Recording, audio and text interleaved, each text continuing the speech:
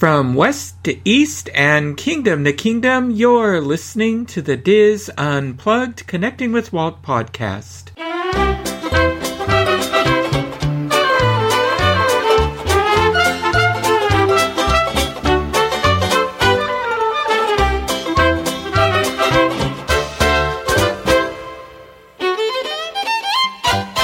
Connecting with Walt is brought to you by Dreams Unlimited Travel, experts at helping you plan the perfect Disney vacation. Visit them on the web at dreamsunlimitedtravel.com. Hey there, hi there, and ho ho ho there, and welcome to episode 177 of the Diz Unplugged Connecting with Walt podcast. I am your host and Diz historian Michael Bowling, and I am joined by my co-host, producer, and good friend Craig Williams. Craig, how are you today? I'm actually really happy. I don't remember the last time I've heard you say your hey there, hi there, ho there opening. I mean, but obviously with the addition of the Christmas spirit into it, but that was a nice trip back down memory lane. Wasn't it? That was always my greeting on the our old classic Disneyland show, and then any time I was on the Walt Disney World show. Yeah, I was. That's how I would introduce myself. I think the last time I've probably heard that, unless I'm just blanking in between, was probably in 2016 when we did our big event, our last huge event that we worked with Disneyland on, when we did the Disneyland celebration right around their 60th anniversary. We did it like 6 months afterwards, but we were still pushing that. I think that's the last time maybe we've done a big Disneyland event together. But yeah, that was a nice stroll down memory lane. So thank you for that. That was. Well, you're welcome. Maybe I need to bring it back in 2021. Maybe. When we are all looking forward to a happier year. Mm-hmm. Than this last year has been for us. Yeah. But it is that most wonderful time of year when we all gather round and watch our favorite Christmas and holiday films. And Craig and I in the past have talked about how we have extensive lists that we watch each year. Craig has to start watching in August, I believe, in order to get through his list. I am a diehard. I do not start until Thanksgiving evening, and then I just watch what I can. And if some just I don't get to. And this year, so we have a lot now that are available on various streaming services, and I think you and I still have a lot in physical media because not everything's available on streaming services, as I've learned this year. Yeah, And in this episode, we're going to share our must-sees from Disney Plus and Hulu, since that is a part of Disney's streaming service strategy, as we learned in the Disney Investor Call recently. So Craig and I had identical Disney Plus lists when we shared them, which isn't surprising because our Halloween show lists were exactly the same too. Yeah. When we did a Halloween show. But I also had some films from Hulu that I watch, and a couple of others from Disney Plus that weren't on Craig's list that I watch.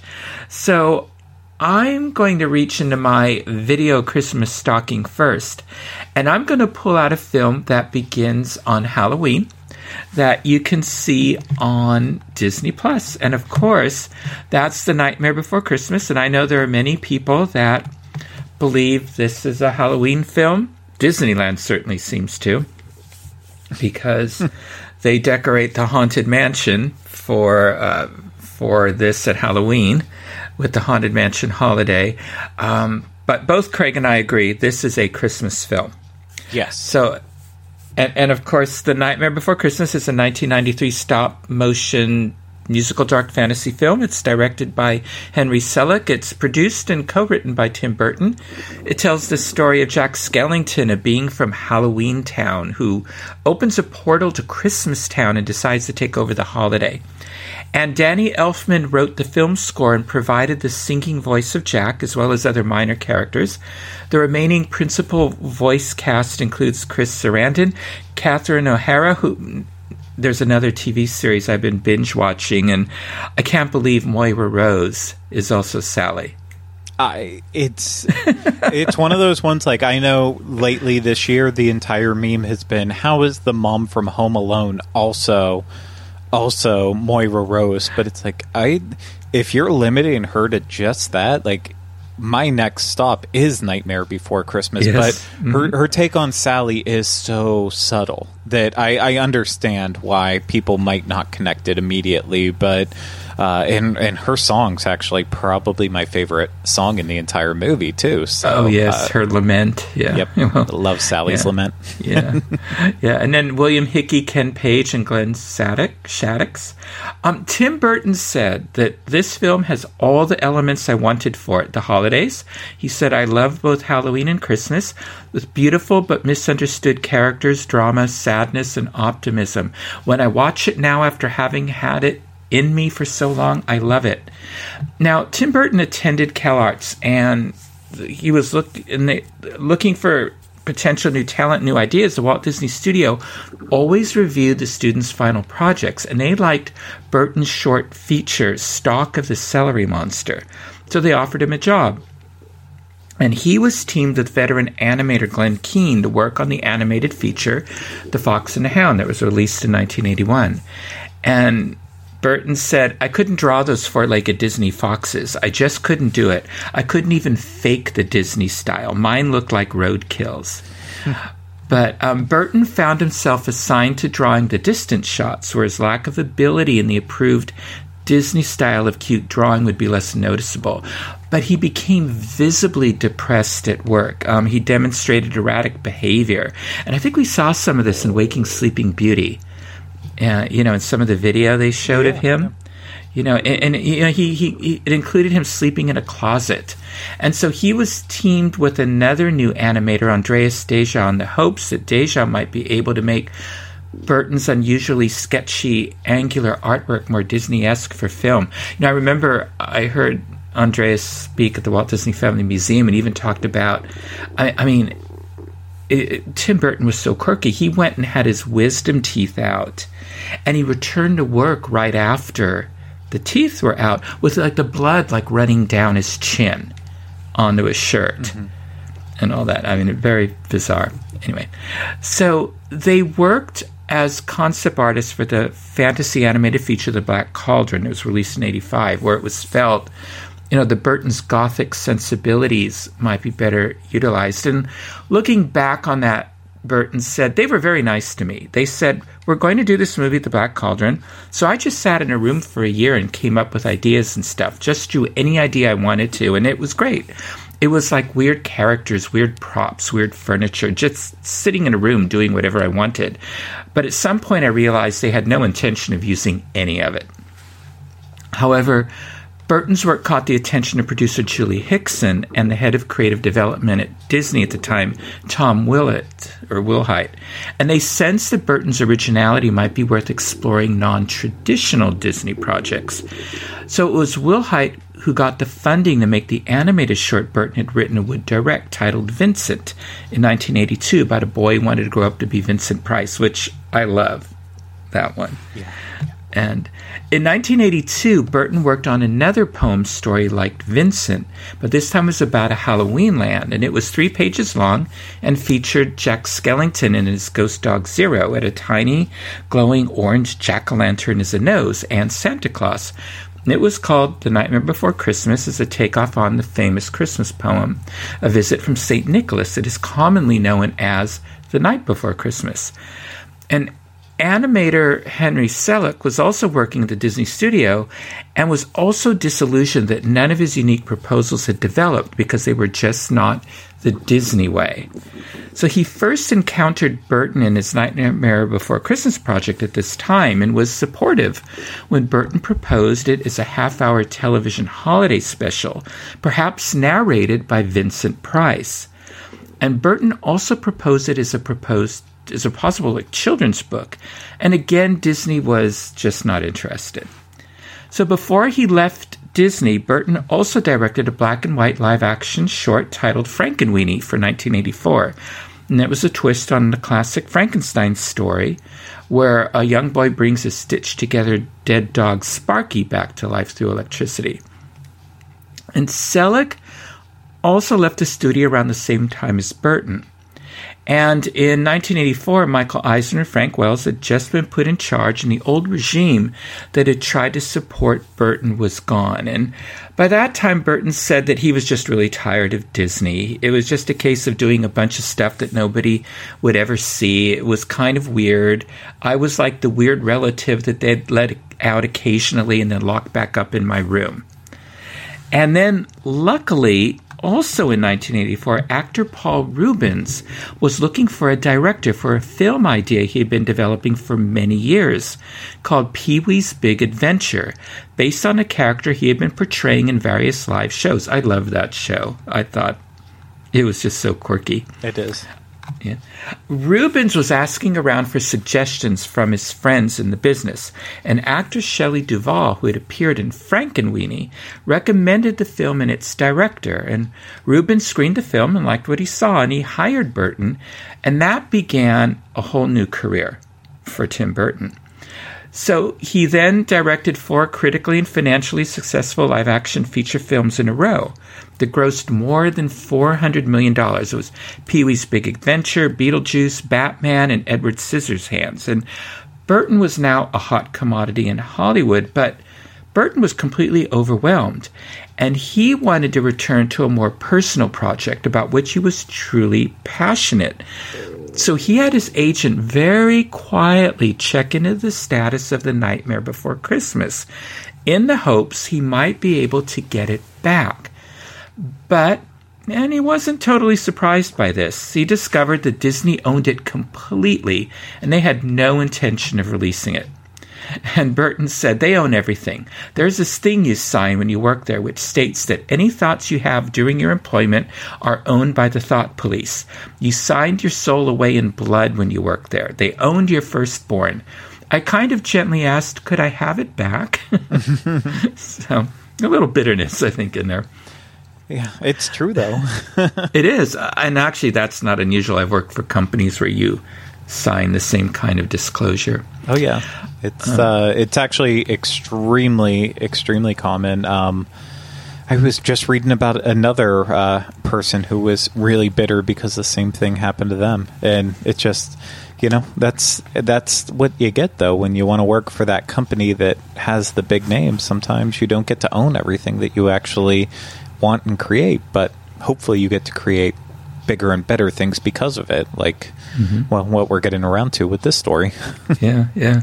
So David Hoberman, who was then president of Disney and Touchstone, said that he sent researchers down into the film files to see what they had, and they came back with the Nightmare Before Christmas material. And Disney chairman Jeffrey Katzenberg, who had spearheaded the renaissance of animation at Disney, starting with The Little Mermaid in '89, he saw this request from Burton as an opportunity to get into business with Burton and continue to reinforce Disney's domination of feature animation. And Burton was also concerned that all his films were done at Warner Brothers, and he didn't want to, basically have all his eggs in one basket with just one studio. But he didn't want Nightmare Before Christmas to fit in the same type of cartoon movies Disney had been having so much success with. But Hoberman said that this was an opportunity for us to do business with Tim Burton and to say, we can think outside the envelope. We can do different and unusual things. I hope it goes out and makes a fortune, but if it doesn't, that doesn't negate the validity of the process. So Disney offered Burton a contractual promise of creative autonomy, but they insisted that the film be officially titled Tim Burton's The Nightmare Before Christmas to capitalize on his name as well as to distance it from a standard Disney film. So Burton was the first and only filmmaker to have his name incorporated into the title of a film that he didn't make himself. He didn't write the script nor direct the film, although he was intimately involved with the style. And this is because Burton was unable to direct the film because he'd already committed to the feature film Batman Returns. And that was going into production at the same time. And he was already going into pre-production for Ed Wood. And in addition, Burton didn't want to be involved with the time-consuming process of doing stop-motion animation, where maybe a minute's worth of footage could be produced in a single week. But he was adamant that the film would be done in stop-motion, just like those Rankin Bass holiday specials that so many of us love. So he also recalled when he lived in Burbank, where he grew up, that, they didn't, in Southern California, they don't have the seasonal changes, where it's determined by the changing color of the leaves and cold weather and snow and all that. So decorations are what determined the time of year. And he remembered that local merchants were so eager to increase sales that there was a melding of Halloween and Christmas decorations as advertisements in some stores sort of lengthened the shopping season. So it seemed natural in his mind for Halloween to intrude on Christmas and become a combination of his two favorite holidays. And he also felt that Burbank sort of looked bland. But during the holidays, the lights and decorations made it seem a place full of wonder. And so, Burton, of course, was friends with Henry Selick, he had carved a niche for himself after leaving Disney with his stop-motion animation for MTV and some short films, and he had done some storyboarding for the Will Vinton claymation scenes in Disney's Return to Oz in 1985. So they both had similar artistic sensibilities, and Selick had been an early supporter of Nightmare Before Christmas, a whole decade earlier. So Burton offered him the job of directing the film and gave him a huge measure of creative freedom for the film. And Selick realized this was his opportunity to direct his first-length feature film, but didn't suspect how much he would be overshadowed by Burton's celebrity, not only in the title, but during the publicity during the release for the finished film. So Burton served as producer. He created the original idea. He came up with the initial designs for the film and some of its main characters. And people still consider it an official part of Burton's filmography, but they often forget Selick's significant work that went into that film. And Selick said in an interview, it's as though he, meaning Burton, laid the egg and I sat on it and hatched it. He wasn't involved in a hands-on way, but his hands is in it. And it was my job to make it look like a Tim Burton film, which is not so different from my films. He said, we can collaborate because we often think of the same solution to a problem, which is why we want to hit it off at Disney. But he went on to say, I don't want to take away from Tim. He was not in San Francisco when we made it, but he came up 5 times over 2 years and spent no more than 8 or 10 days in total. But we did communicate whilst he was filming in Los Angeles, and he offered suggestions. It's more like he wrote a children's book and gave it to us, and we went from there. But the bottom line is that it was Tim Burton's name before the title, and that was going to bring in more people than mine would have. So Selick was responsible for a lot of the design, including the final design of Jack's suit. Burton's original design was that Jack would be dressed all in black. But Selick saw that would be a major concern because the one-color suit would blend into the dark backgrounds and disappear. So he added the white stripes to make it a pinstripe suit, and that helped the figure stand out. And the film is filled with many of Burton's ideas, including having the different holiday doors in the forest. These doors were the iconic images of a pumpkin for Halloween, a decorated Christmas tree for Christmas, a turkey for Thanksgiving, a brightly colored egg for Easter, the green 4-leaf clover for St. Patrick's Day, a red heart for Valentine's Day, and a red and white firework for July 4th, Independence Day. But to his credit, Burton was always effusive in giving Selick credit, and he even once said, "It is more beautiful than I imagined it would be, thanks to Henry and his talented crew of artists, animators, and designers."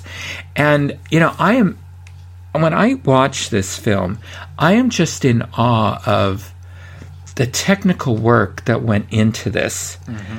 And just the movements and the because I've seen presentations on this at the Walt Disney Family Museum, and they had a exhibit on stop motion animation. So they had some of the characters from this film there, including a whole set of Jack's heads, and and there was only a small number of them. And they did presentations on how this film was made, and it's amazing.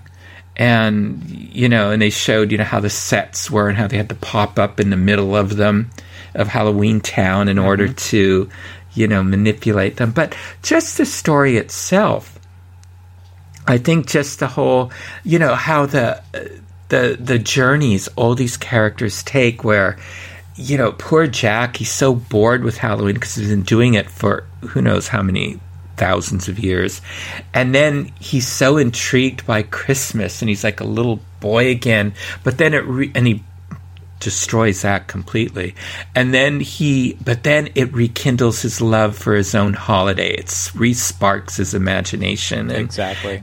And and then Sally's journey from being attached to the doctor, and then and then she becomes the love of Jack, and Jack appreciates Sally for who she is and realizes that she's always supported him. And it's too bad they didn't have the ending that you can hear in the soundtrack when Santa revisits Halloween Town. Mm-hmm. And and he and Jack are reminiscing, and Sally and Jack have had children who are all running around, little skeleton children all running around and all that. And I thought that would have been a very sweet ending. Yeah, but there's not much I would change about Tim Burton's Nightmare Before Christmas. It is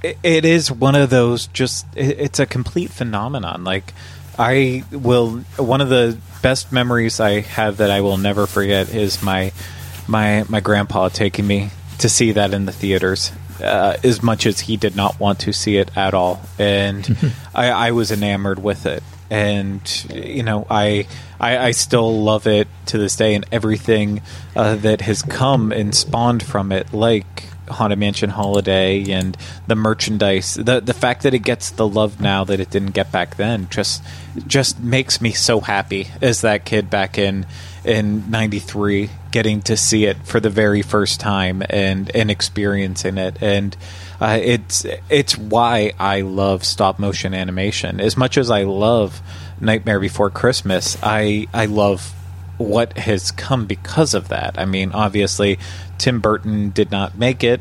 Henry Selick directed it, but then Tim Burton went on to make his own stop-motion movie later on with The Corpse Bride.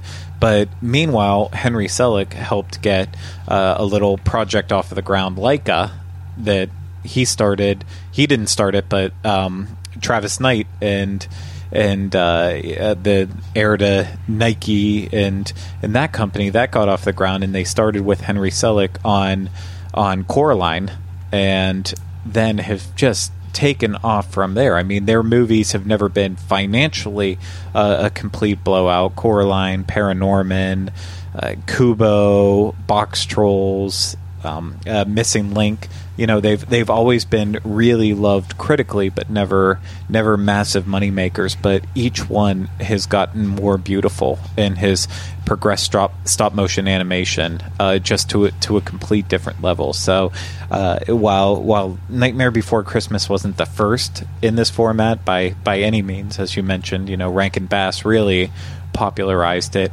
I feel like we are in a complete different place today solely because of Nightmare Before Christmas. Mm-hmm. And it's a great movie, and it's so important for what it established. I agree. And even with all the gruesomeness in it, it's a cheerful little film. you know, in a lot of ways. It's hilarious. So, it does have that darker side to it, but they always find ways to find the humor in it. Like the one line that Kylie and I will quote year round is when Lock, Shock, and Barrel bring in the Easter Bunny and unveil him as they're trying to kidnap Santa Claus, and the one character just goes, "Bunny." Like we will say that to each other year round, and there's all that little slightly twisted humor throughout the entire movie that helps take the darkness of it and adds that lightness to it. So it's not just this. I hate even throwing the word goth on it, because that's what it gets that's what it gets kind of leveled as for a lot of people. But it does have that gothic element to it, but with a humorous, lighthearted side as well too. I agree, absolutely. And so this is usually the first or second film I watch in my lineup. The other one will be my first or second film is the one that you're going to unwrap, Craig. Yeah.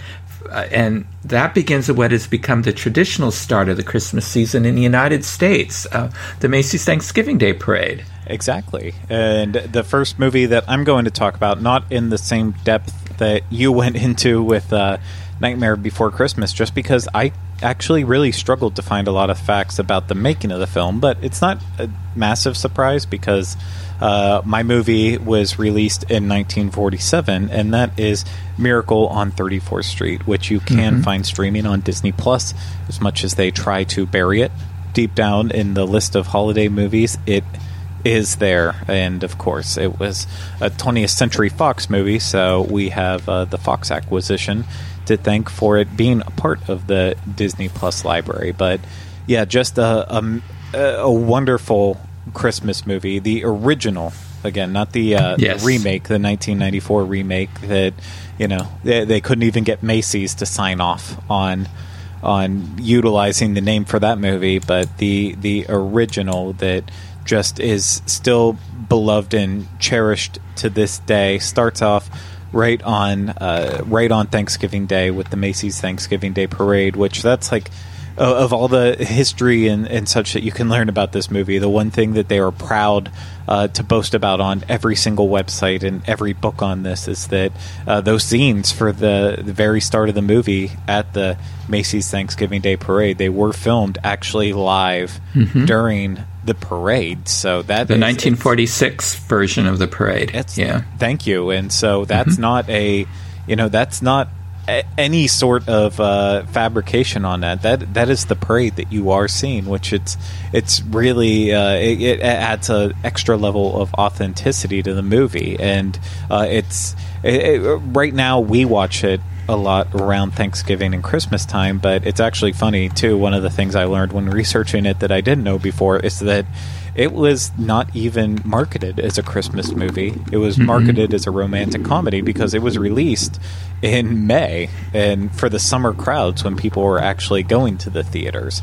So this fun romantic comedy that was released in the beginning of summer has now become one of the most classic Christmas movies of all time. That's in the Academy Film Archive, the National Film Registry list, all of it, multiple Academy Award winning film. It's just become this classic holiday tale that I love watching every year. And as I mentioned, it starts on Thanksgiving Day Parade. Santa had a little bit too much Scotch Miss. If you were listening to our last episode, I don't even think he was. I think it was more rot gut kind of hooch there based on that bottle. Probably, but the Maureen O'Hara, slipped into her coat.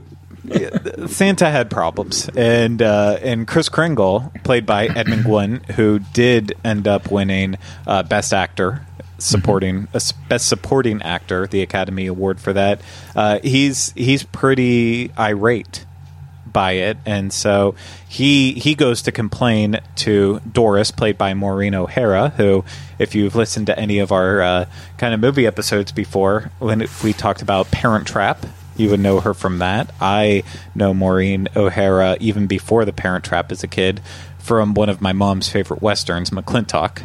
but just a classic actress. And Kris Kringle goes to complain to her about this Santa, and so what happens? Well, he ends up in that Santa's place, and he is now the flagship Santa at Macy's on 34th Street, which ironically ends up becoming the name, but that wasn't the original name of the movie, apparently. It was The Big Heart, which I think Miracle on 34th Street works a little bit better, in my opinion. But essentially, Doris, Maureen O'Hara again, her daughter that she's raising, Natalie Wood, who you probably know from when she got older from Rebel Without a Cause. What's the one with John Wayne that was part of Great Movie Ride that it's literally fell from my mind? I don't remember what scene they had in there. I can see I can see the figure. It's driving me nuts. It was just John Wayne in there, but she plays... she was the one who was kidnapped in it, and it is just going to eat me inside. But then also, of course, West Side Story, even though I think she would probably like to forget about that part of her career. Well, she's no longer alive, so that doesn't matter. We're not even going to get into that. That's too dark for a Christmas episode. Searchers. That's what I was going for. So, anyways, going back to that, Doris is raising her daughter Susan, who she's raised to be very realist and not believe in people like Santa Claus. But when Susan gets to go see Kris Kringle at Macy's, he sees her speaking Dutch, sees him speaking Dutch to a little girl, and he then ends up believing that he actually is Santa Claus. And of course, he is super, super popular, and so much good spawns from him being in that role. However, like any good movie, not everything can go right. So eventually, Santa has to go through a psychological evaluation, like everyone should have to go through when they're playing a store Santa. He has to go through it, and he passes. But ultimately, they want to give Santa the kick out of the door. They don't want Kris Kringle anymore. But again, he's very popular, and it makes things more and more complicated. Well, tensions continue to arise, and at one point when Santa, Kris Kringle, has a confrontation with the psychologist that gives him the evaluation, he gets in a little bit of a physical confrontation with him, and that leads to a lot of issues, including Kris Kringle going into a hospital of sorts, and that leads to the legal battle, the heart of this film, the thing that I think most people know most about it, where Kris has to prove that he is in fact Santa Claus, and how do you prove that? And well, I'm not going to give away that part. Don't give away the ending. If you haven't watched it, it is one of there is a moment in the movie that gives me chills no matter how many times I see it. And it's impossible to not tear up a little bit. And it's like any good movie from that time, they try to have a happy ending. And I'm not going to say what ends up being a happy ending, but it's just, it's so wonderful. It is such a nice movie. And if it's not part of your holiday must-watches, then I don't know. I don't know what is, because it should be. Yeah, this is absolutely one of my favorites. Films. I mean, top 3 favorite holiday films. And I did find a few historic facts on this. And first of all, I love this too. It's full of classic Hollywood stars. And Edmund Gwyndo has to be one of the best portrayers of Santa Claus ever, because he just embodies the spirit, of Santa so well. And he put himself into this because to achieve the physical look of the character, he, that scene in the movie where Natalie Wood tugs on his beard, it's real because he grew it, he grew it himself. And he also gained 30 pounds before filming to fill himself out. And so he doesn't only convince audience members that he might, that us watching the film, that he might be Santa, but the cast as well. Because in her biography, Natalie Wood, according to her biography, Natalie Wood believed all the way through filming that Edmund Gwen was the real Santa Claus, and it wasn't until the wrap party that she realized he was just an actor. Oh, yes. So, he is, in my opinion, he is the best Santa Claus who has ever been in a movie. And when we were growing up, a lot of times we would go to Atlanta for Thanksgiving at my aunt and uncle's house. And when we would go there, we would go to the Macy's in Atlanta because we had to see Santa. And the Santa they had there was, he looked just like Santa from Miracle on 34th Street. And so that was the Santa look. Like, that's we don't think of Santa Claus as, how you see him in Rudolph, but it was like Miracle on 34th Street that inspired how we expected to see Santa Claus from there on out. So it truly is an iconic look, and absolutely. Just the perfect actor for it. And you mentioned how the opening was filmed during the actual Macy's Thanksgiving Day Parade in 1946. In her autobiography, I think it's called "'Tis Surreal," Maureen O'Hara wrote, "Those sequences, like the one with Edmund riding in the sleigh and waving to the cheering crowd, were real-life moments in the 1946 Macy's Parade." And she said it was a mad scramble to get all the shots we needed, and we got to do each scene only once. It was bitterly cold that day, and Edmund and I envied Natalie and John Payne, who were watching the parade from a window. And speaking of the windows, in the film there are, because now I need listeners to go on a little research project for us. In the film, there are multiple window displays that can be seen through the front of Macy's department store, and these were designed specifically for the film. And they're incredibly detailed dioramas, and Macy's kept them for a long time. They were staples at the Macy's store. After filming was complete, though, they were sold to the beloved, New York City toy store FAO Schwarz, and they stayed at their Fifth Avenue store until Schwartz sold them. And somehow the displays made their way to Marshall and Isley Bank of Milwaukee, Wisconsin. And supposedly they're still there, but the bank was bought over the years in successive buyouts, and it's now BMO Harris Bank in my research, because I had to find out if this bank still existed, and that's I tracked it down to Harris Bank. So if we have any listeners in Milwaukee, Wisconsin, you've got to tell us if these displays are still there. Yep. So I know there has to be people listening from Milwaukee. Yeah. And to achieve authenticity with the sets and locations, the filmmakers wanted to shoot on-site at both Macy's and Gimbel's department stores in New York City. Those were the two big stores at the time. And the stores were hesitant at first. This is fascinating. They didn't want to immediately sign up for the filmmaking project. So before saying yes, both stores wanted to see the finished film. So this meant that the filmmakers had to completely edit the entire film and finish it and risk the stores saying no. Yeah.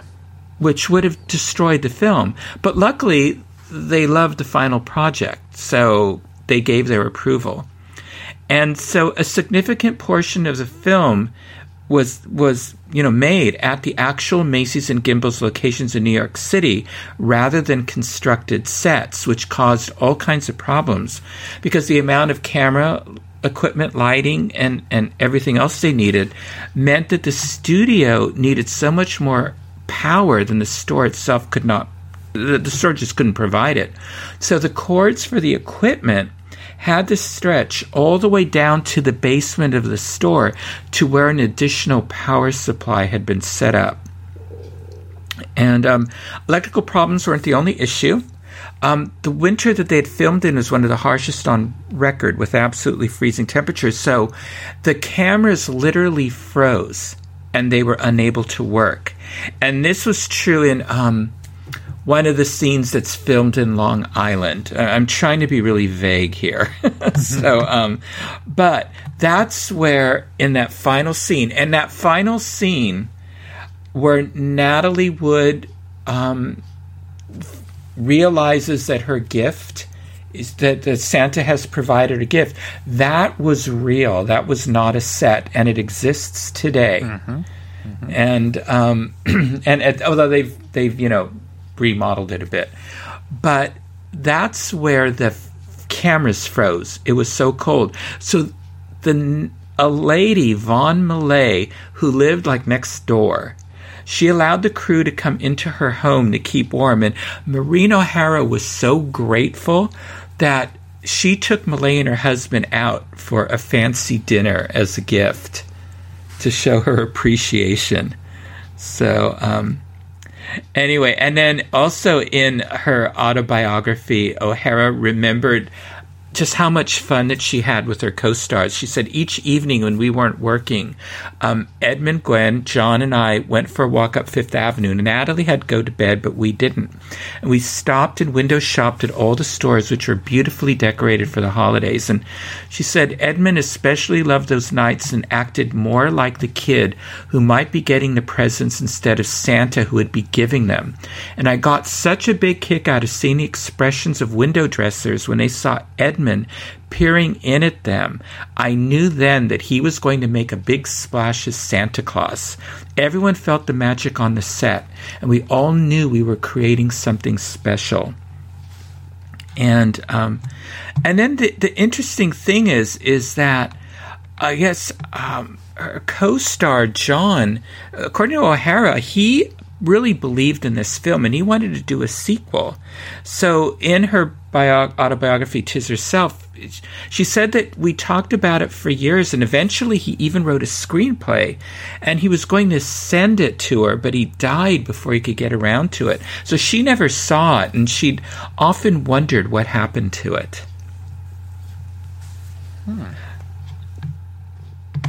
Yeah. So anyway. So that's too bad about that one. Yeah, it's not everything ever gets to happen like we want it to. No, that is sad. For my next film, I need to mix up a cocktail like a Manhattan, an Old Fashioned, or even a Scotch Mist, Walt Disney's favorite. Because we're going to watch Desk Set on Hulu. It depends on your subscription level. Whether you have it or not. But it's also available on Apple Plus, I discovered. And this technically is, you're not going to find it under the holiday list, but a big chunk of this film takes place from Thanksgiving all the way into the new year. And it has the absolutely best 1950s office party that you would ever want to see. So,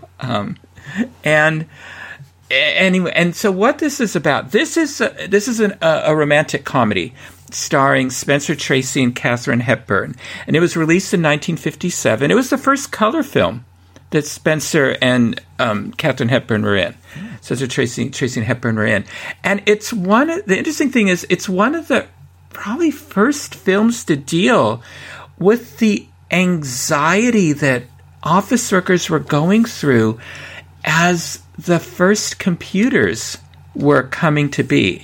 And it's sort of funny now what we know about computers and what they call the electronic brain, was coming in. And this apparently was based on the Univac computer that I don't know a whole lot about. But I guess that was a computer back in the day. And in an early scene, Katharine Hepburn makes reference to the fact that she had just she'd been down to IBM to see a demonstration of their electronic brain.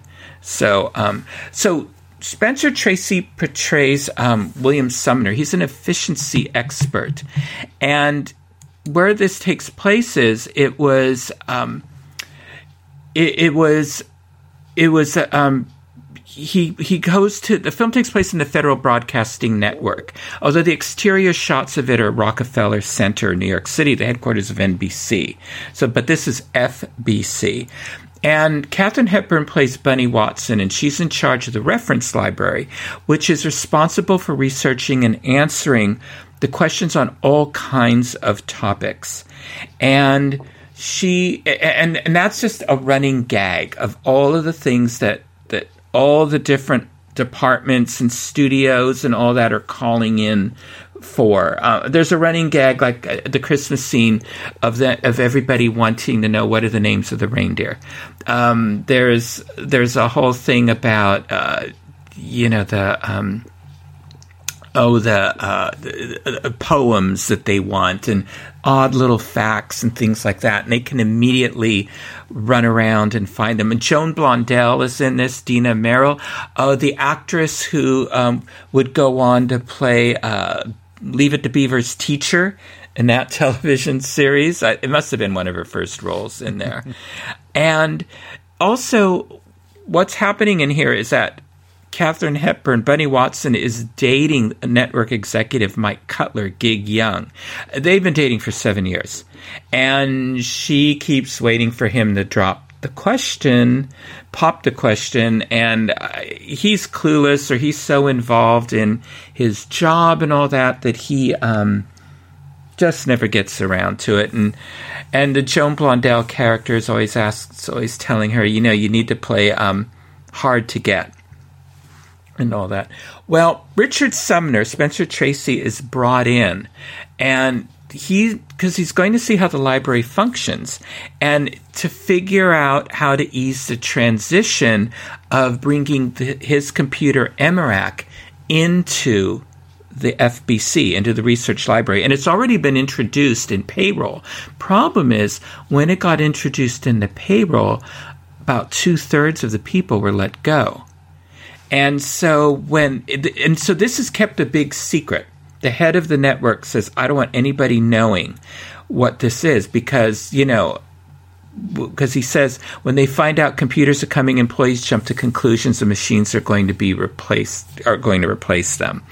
And he wants to keep it a secret. We also find out later on there's a financial reason they want to keep it a secret as well. So Spencer Tracy's just sort of haunting the research library for months as he's getting ready for EMERAC coming in. And anyway, well, of course, secrets cannot be kept very well because Bunny Watson does her homework, her research, and she figures out pretty much what's happening. And then anyway, and so of course, fearful for their jobs, Bunny and her team set out to show that a computer cannot replace them. Well, hilarity ensues, of course. Oh, there's also a couple romantic confrontations, and I don't want to give it away because it's just so... I just love how the movie unfolds, but you've got to watch this. Carol and I always had this in our Christmas list because of the Christmas party scene. It is a hoot. This is basically when the Spencer Tracy character, Richard Sumner, asks, what are the rules? And it's anything goes, he's told, as long as no one locks the doors. And I mean, there's champagne flowing, there's music, there's fraternization. I mean, there's everything going on. These are days we will never see again. And are we better off for it? I don't know. No, probably not. Probably not. But those scenes are just so wonderful. And there's also a scene that takes place in between Thanksgiving and Christmas, where Richard Sumner gets locked in. It's after hours. Bunny's working late. Richard Sumner was reading a book in the stacks, and Bunny doesn't realize he's been locked in. And there's this whole hilarious thing that happens in her apartment. She invites them back for dinner, and all that. This is just such a wonderful film, and I love the age. Mid-century modern. All the sets and all the costumes. Because I love the fashion of this era, and this is just a fun film. It's there's a lot of double. There's a lot of double entendres and those under the breath comments that made Tracy and Hepburn films so much fun. And they just had such great chemistry, together, and that's definitely true in this film. And it just looks like everybody had a great time in this, making this film. And I don't know, I could watch this over and over again. You can watch it at any time, but I just think that because of the Christmas scene, this is the perfect time to watch it.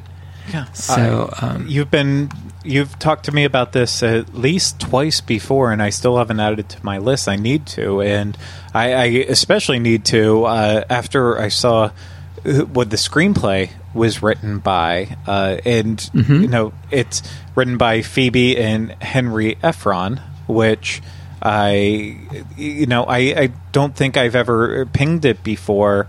But a lot of people know at least one of their children, the very famous Nora Ephron, who has gone on to make many, many, many amazing movies over the years, and she sprung from them writing it. So clearly, she had great mentors with what she was doing, and just sad that she's not around anymore. So I still watch Sleepless in Seattle every now and then, which could also technically fall into the Christmas list, even though not this one. It doesn't go along with that, but it's I love finding those connections in movies. So I really need to give Desk Set a shot. You would love this. And Sue Randall, she is the actress. She plays Ruthie, and she went on to be Leave It to Beaver's teacher. And Dina Merrill is Sylvia. Peg is Joan Blondell. What's interesting, too, is that Hollywood studios, apparently all the major studios had similar research departments that fielded all these questions. Like MGM's research department was in 4 buildings in the back lot, and it had 20,000 books and 250,000 clippings, all cross-referenced on 80,000 index cards, and apparently at its peak they answered 500 questions a day. So that's what this is all based on, this department. And this is also a 20th Century Fox film, which means it's owned by Disney. Yeah. So I'm hoping that at some point this is going to make it onto make it on the Disney Plus at some point, or whatever, or some other entity that they're going to own with all their reorg of Disney Plus and all that kind of stuff. At the least, plays a more solid spot on Hulu. Yes, yeah, I hope so. So, anyway, also if you're into fashion, you're going to love all of Katharine Hepburn's clothes. Oh my gosh. So, I mean, she has all these high collars and cinched waists and all that, and I mean, really beautiful. Yeah. So, velveteen jackets and all of that, and so anyway, I love this film, and so I hope if you haven't watched this film, definitely add it to your list. You're going to enjoy it, and it's very funny as well. Yeah, I cannot wait to watch it. Yeah. Well, after 3 full-length films, it's time for a short feature. And Craig, is this the one that you watch as you decorate your tree? It's not the one I watch when I'm decorating my tree necessarily, but it is actually one of the shorts I watch when I really need to get into the Christmas spirit, and that is the 1952 Pluto or Mickey Mouse cartoon. I guess. I guess now we look at it as we look at it more as a I believe now it's labeled as a Mickey Mouse cartoon, but originally it might have been a Pluto cartoon, and that's kind of swapped throughout the years. But yeah, it's Pluto's Christmas Tree, which of course is Pluto and Mickey going to get their Christmas tree, and then hijinks ensuing when the tree they just happened to choose also comes along with a pair of chipmunks that we all know and love, Chip and Dale. And, well, nothing can be easy when Chip and Dale get involved. But this is just one of the greatest Christmas Disney shorts that there is. It's perfect. A lot of the merchandise that you see nowadays that is going for that mid-century modern look it has a lot to thank from this era of Mickey Mouse and even this cartoon in general. And we're just all the better for it. And the short, of course, is directed by Jack Hanna, and it's one of the little shorts that he actually directed that wasn't starring Donald Duck, despite his short appearance in the end of it, but still a Jack Hanna outing. And of course, all of our favorite animators and Disney employees had an impact on it. Freddie Moore, Bill Justice, Blaine Gibson, Neil Gracie. It's again, like every great Disney cartoon, you can just go out and you can pick out at least 10 names that you know from hopefully this show or just how you enjoy Disney in general. But like I said, the plot is Mickey and Pluto are going out for their Christmas tree, and this is in conjunction with Chip and Dale looking for acorns in the forest. They started a little late. It's already a little cold. They probably should have been pretty deep into hibernation, but anyways, they go to hide into a tree, and, well, yep, Mickey does chop down that tree, but luckily they get a nice warm home inside, and unfortunately for them, it is a Christmas tree, so Mickey Mouse wants to decorate that tree along with Pluto, but Pluto quickly finds out that there's some weird stuff happening with the tree as it's being decorated. There's a light going on and off in there, and that really gets him all set up. And then Dale starts getting into his brain by throwing ornaments off the tree that, of course, he has to catch or they're going to break, and everything's going to go bad. And Mickey has to step in and get angry at Pluto for it, because Pluto always has to be on the downside of it. And that it just keeps going on and on as Pluto gets into this battle and just gets angrier and angrier and angrier until he's just completely deep in this tree trying to go after the chipmunks. And as Mickey is seeing this, the only thing he can be is super angry at Pluto. But how can he be angry then when he also sees the chipmunks, and it's the holiday season. Everything you have to be able to forgive, and it ends up being a happy ending with carolers outside. So the carolers, of course, being Donald, Goofy, Minnie, and everyone starts singing, and it's just the perfect Disney cartoon with Christmas involved. And it, like I said, it's the one I watch to get me into the holiday spirit, because it just has that vibe to it. It's not even necessarily Santa related, even though there is one of my favorite gags when Dale goes to the fireplace and he hurries up and takes one of the Santa candles and switches out the beard and the scarf to try to or the beard and the hat to try to disguise himself from Pluto. There's that little bit into it, but generally it's just your basic Christmas decorations, snowing, Christmas trees. It's not overtly Santa related like the rest of the stuff we're going to talk about. So it's easy to kind of get in there anytime during the holiday season. Mm-hmm. Yeah, I love. This is one of my favorites, and it's an interesting drawing style for Mickey, but this was that 50s sort of look for him, I guess. So, anyway, but yeah, and this is the first time Mickey encountered Chip and Dale. So he had never run into them before, too. And then in 1954, Little Golden Books published a version of this. It was called Donald Duck's Christmas Tree. Same exact plot as Pluto's Christmas Tree, but it has Donald Duck in it instead of Mickey Mouse. That's convenient. Yes. So, anyway, but yeah, this is a fun film.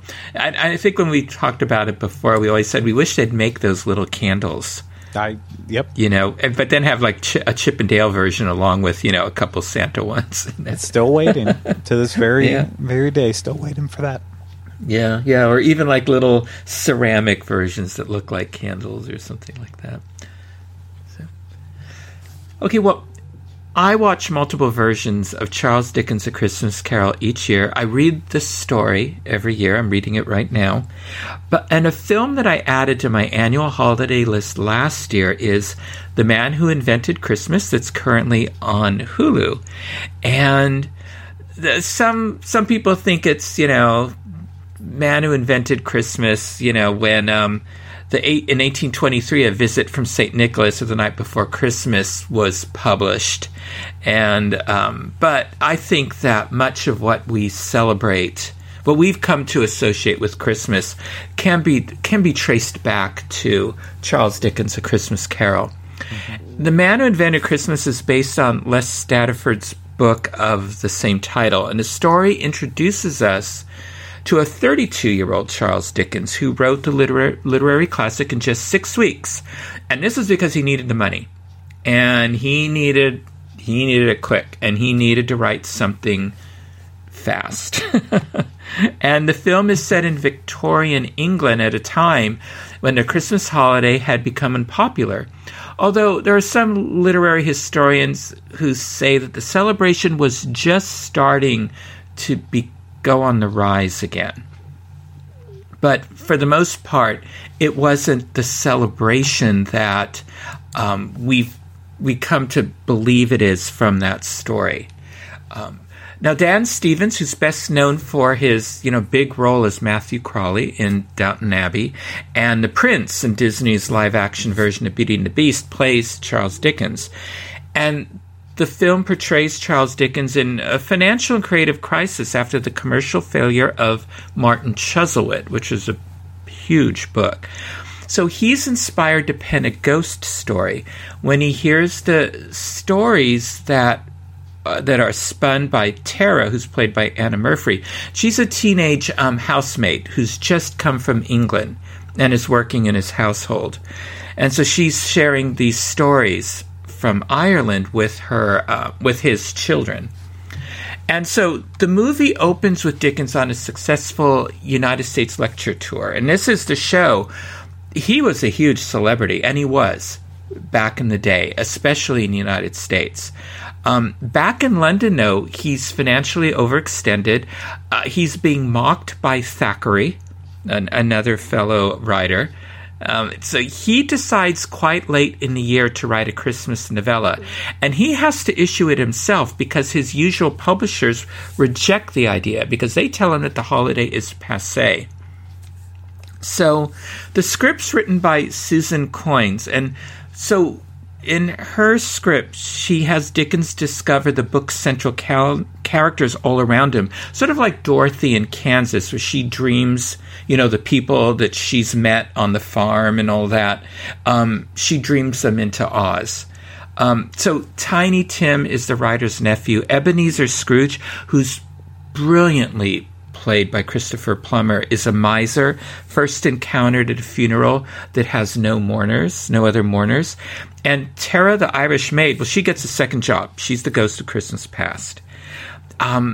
There's also there's ghosts from Charles Dickens' pasts. There's flashbacks to his life, like when 12-year-old Charles Dickens had to work in a factory when his father was sentenced to debtor's prison, and then the grown-up Dickens finds the nerve to visit the now abandoned building, and the place serves as his personal haunted house.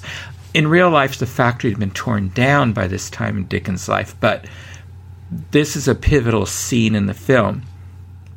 So, having escaped his childhood, the movie Dickens has become sort of a Scrooge himself.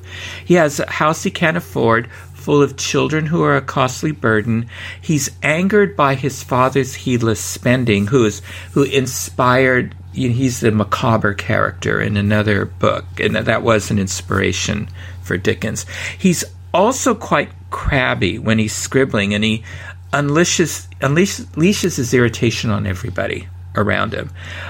He's also overwhelmed by the ceaseless traffic that just coming and going through his home office. And his wife and staff know better than to disturb him, but it's his characters from the novel that are intruding and disturbing as Dickens is trying to write out the story, and especially come up with how all of these plot lines that he's created, how are they all going to come together at the end? Now, Man Invented Christmas, it's not meant for historical purists, because it's not history. In an interview, Stevens said about how accurate the film is. Frankly, whether it's historically accurate, I'm not concerned about. I was interested in that moment of the creative process, watching a great man struggle. To me, that's dramatically and comedically interesting. Certainly, I was not keen to play Dickens as a bearded old sage. He also expressed an interest in Miriam Margolyes's theory that Dickens was bipolar, saying there were moments when he was bleak and depressive, but I think there were moments when he was great fun to be around, very silly and playful. And you can see that. I've read most of Dickens' books, and you can see that definitely in his books. So I can understand how that theory might be out there. I find this film just fascinating. I would have loved it if, as a sequel to this film, they took all those characters that were haunting and tormenting, Dan Stevens Dickens as he tried to write this book. I wish then they would have filmed A Christmas Carol with the Dickens character narrating it. Mm-hmm. This is how good this film was, is I just wanted more of it. I wanted to see them actually act out the book. Once we saw, this sort of dramatic recreation of how the book was written. I didn't think I would like it, and because I am a bit of a historical purist, I thoroughly enjoyed it, and this is a must see for me now every year. Yeah, I remember when it came out in theaters, and I kind of pushed it to the side that year, and I still haven't watched it because of it, but I was happy to see when it was on Hulu, and I told myself I am adding it to my list this year, so you have me hyped up for it. I'm very excited to watch it. Yeah, I think you're really going to like it. So you have to watch Desk Set and A Man Invented Christmas, and then tell me, when we get back from our Christmas break, what you thought of both of those. I absolutely will. So now that we watched a film depicting how Charles Dickens wrote A Christmas Carol, we're going to watch Craig's favorite film version of A Christmas Carol. And I think it would. There's no surprise to it. You all know it's Muppet Christmas Carol, and I think it's not that one on FX. It's not. You talked about that in a little bit of depth before we got started. We're not going to go there just because it's not appropriate for our younger listeners it's on dark. Here.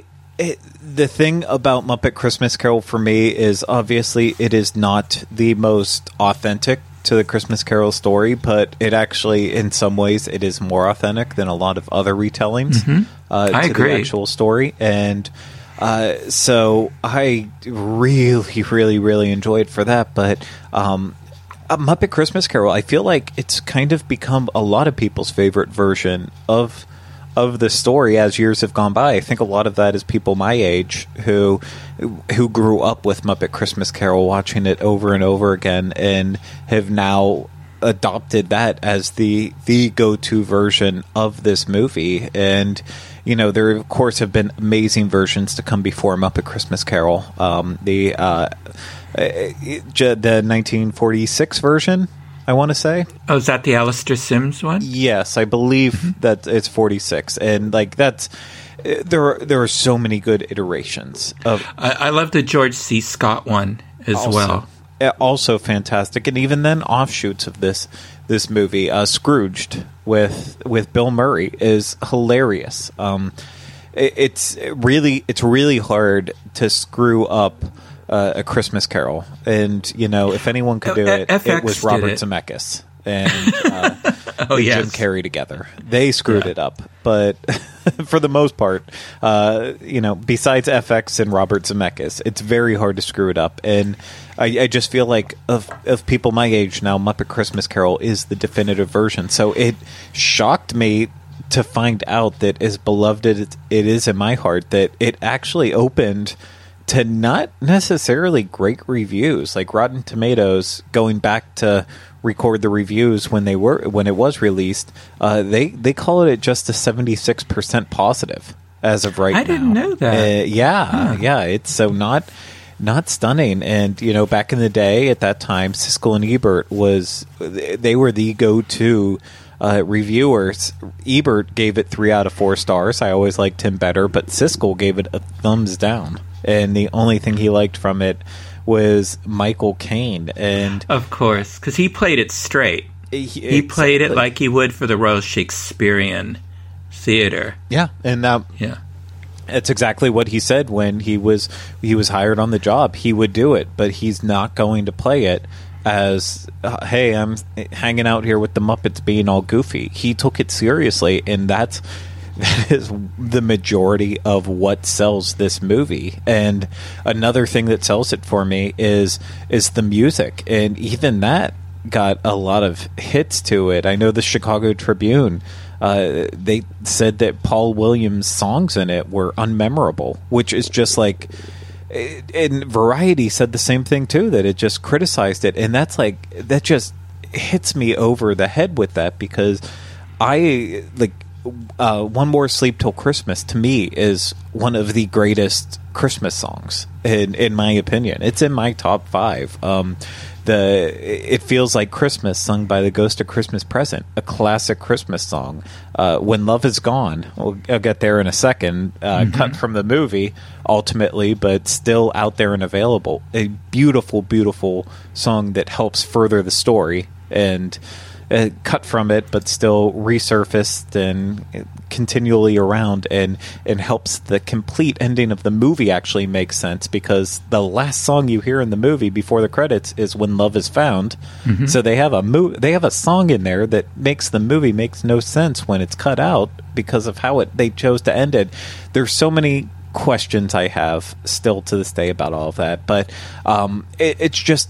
it made me question everything when I read that it wasn't that big hit that I felt like it was. But I feel like audiences have embraced it, and it had a lot not going for it when it was made, because at this point, when it's getting started, Jim Henson's gone. He's no longer alive. His son Brian has taken over the Muppets and Henson, and he's still got to keep it going. And this is the first thing that really comes across our plate, is doing a Muppet version of the Christmas Carol, and they're going at it with the idea that it's just going to be a TV movie, but all the pieces just start to fall in place to make it something bigger, to get it into theaters. Jerry Jewell, who was the head writer of the Muppet Show and wrote on Fraggle Rock and other Muppet properties, they brought him in to help really tell the story, and they came up with the twist of, instead of just playing the story, let's have Charles Dickens narrate it, and let's have Gonzo be Charles Dickens in it, and it just all kept coming together further on, and then not having Muppets portray every single role, not having them portray Ebenezer Scrooge and a lot of the other human characters, not having them even portray the ghosts by having new original creations portray the ghost. Just all these decisions really came together to make this incredible movie that I don't have to talk about the plot of it. We all should know the plot of A Christmas Carol at this point, unless you are very, very young. But for me, what makes this stand out more than anything else, again, is Michael Caine as Scrooge, who just is a powerhouse, steals the show, singing for the first time ever in a movie, but selling every little bit of it. This was the first role that Steve Whitmire in a movie voiced Kermit the Frog, who of course was voiced by Jim Henson before. So he's taking over as Kermit, and he's part of the reason why we now, why the new transition into Matt Vogel doing Kermit's voice has been all really difficult for a lot of people, because we knew and loved Steve Whitmire really starting with Muppet Christmas Carol, and just continued to enjoy his take on Kermit. But it has all those classic Muppet performers: Frank Oz, Jerry Nelson, Dave Goltz, and I think more than anything, I love that they didn't hold back from the darker elements from the story. If you tell me that the ghost of Christmas Future, Christmas Yet to Come is not terrifying still to this day, this giant Grim Reaper costume, I don't know who you are. It is terrifying. And then the bleakness of the entire story of when the ghost of Christmas Future is in there, it's gritty. And even then, I'm still creeped out by the Ghost of Christmas Past, the young ethereal floating puppet that just the past isn't always pleasant, and that puppet could also not be completely pleasant at the same time too. So it works with it on that realm too. There's so much depth to Muppet Christmas Carol, and but at the end of the day, it's still this lighthearted, fun, joyous movie, and I can't imagine going a year without watching it. I watch this in the middle of the summer. It's that important to me. Yeah. Yeah, I am. Yeah, I like that this is the only film where Charles Dickens is the narrator, as he is in the book. And because early in the book, he says, "I'm standing close to you in spirit at your elbow." Mm-hmm. Something like that. I mean, as he's relating this story. And almost all of what Gonzo says is directly from the book, except for his, banter with, Rizzo, his sidekick, who's not in the story, the original story. What? But what's funny is, I don't know if you saw this on Twitter the other day, but, the longtime gopher for the Muppet Show, Scooter, was originally supposed to appear as the Ghost of Christmas Past. And Miss Piggy and Gonzo were going to be the Ghost of Christmas Present and Yet to Come, but then that was scrapped, and they had in favor of new Muppet creations. So Piggy was recast as Mrs. Cratchit and Gonzo as Charles Dickens, but Scooter was cut completely. And did you see this Twitter post?